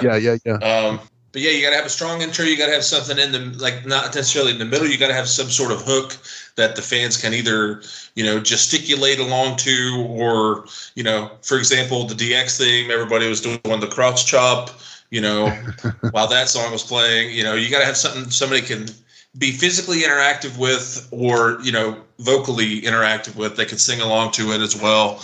And just something that's, you know, that's timeless, you know, like I said, you know, in 2042, you know, The Undertaker, as I said earlier, could come out and you'd hear the gong and you'd hear the funeral dirge and you're going to lose your mind.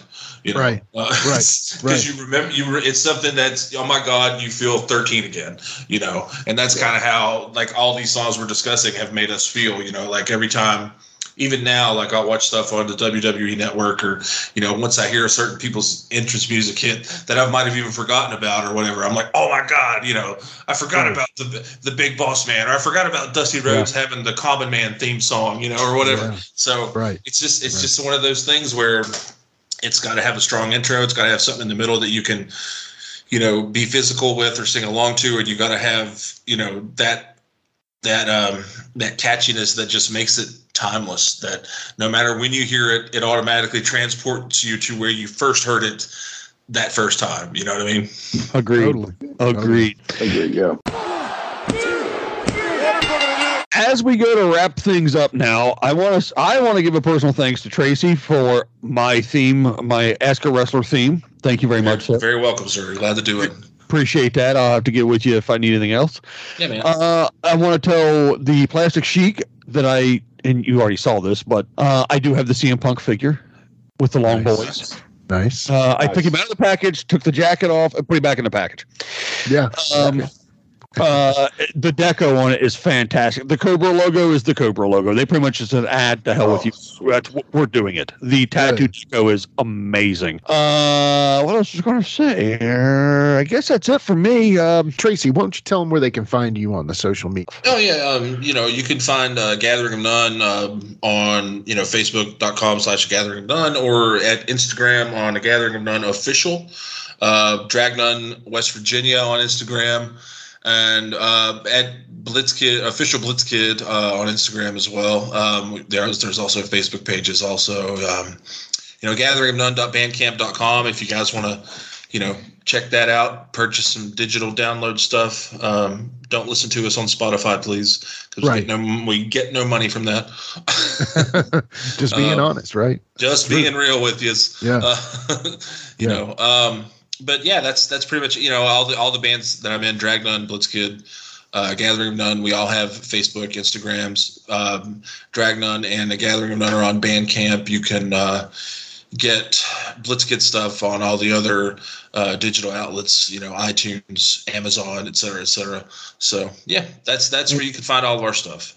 And I'm not mistaken, right? They're going to be able to see you on tour soon, right? They are going to be able to see Blitzkid on tour in October and November. All of starts end of October, ends on December 5th. So we're going to do 6 weeks, coast to coast.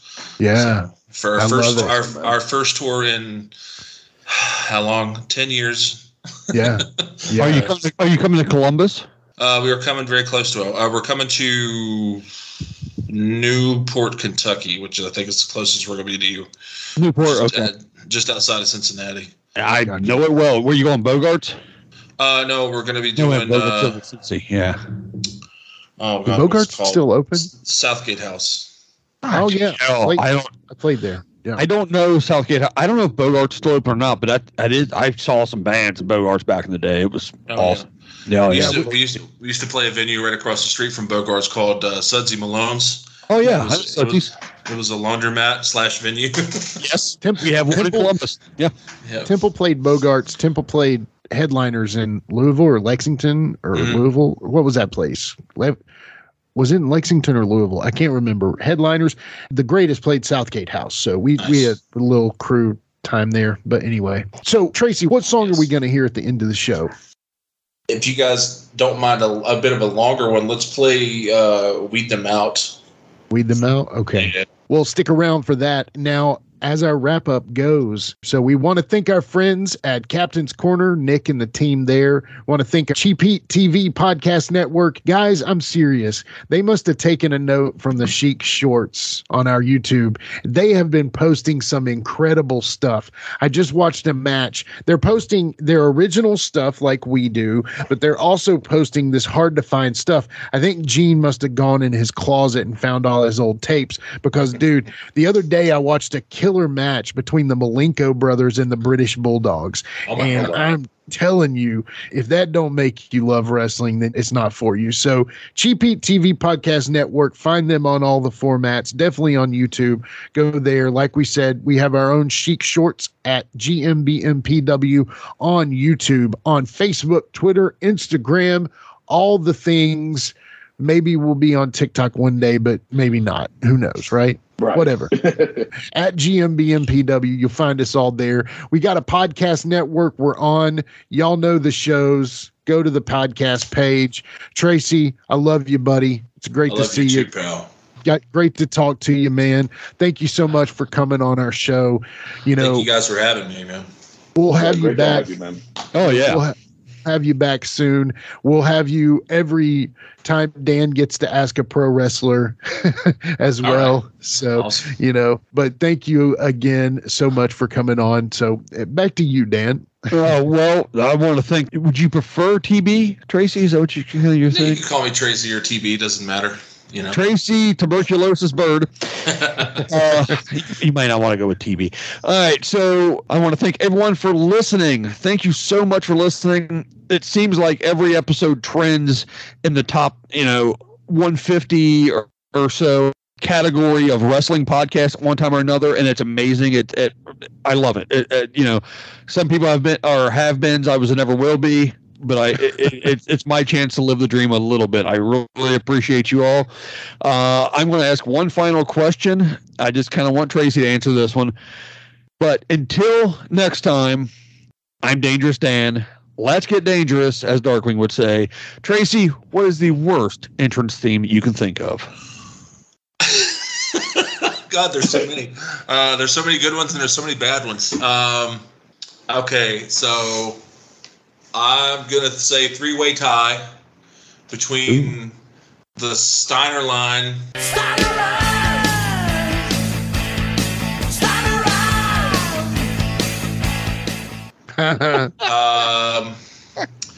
William Regal's He's a Real Man.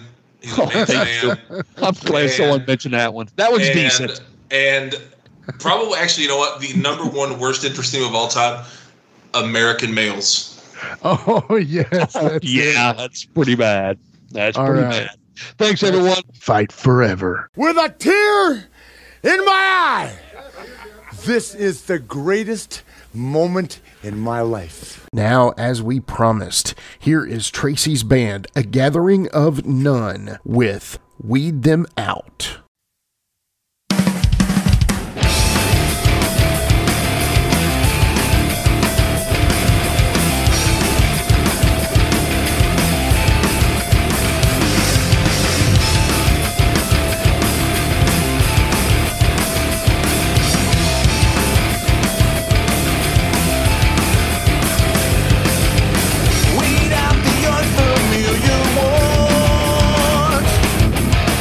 Don't let this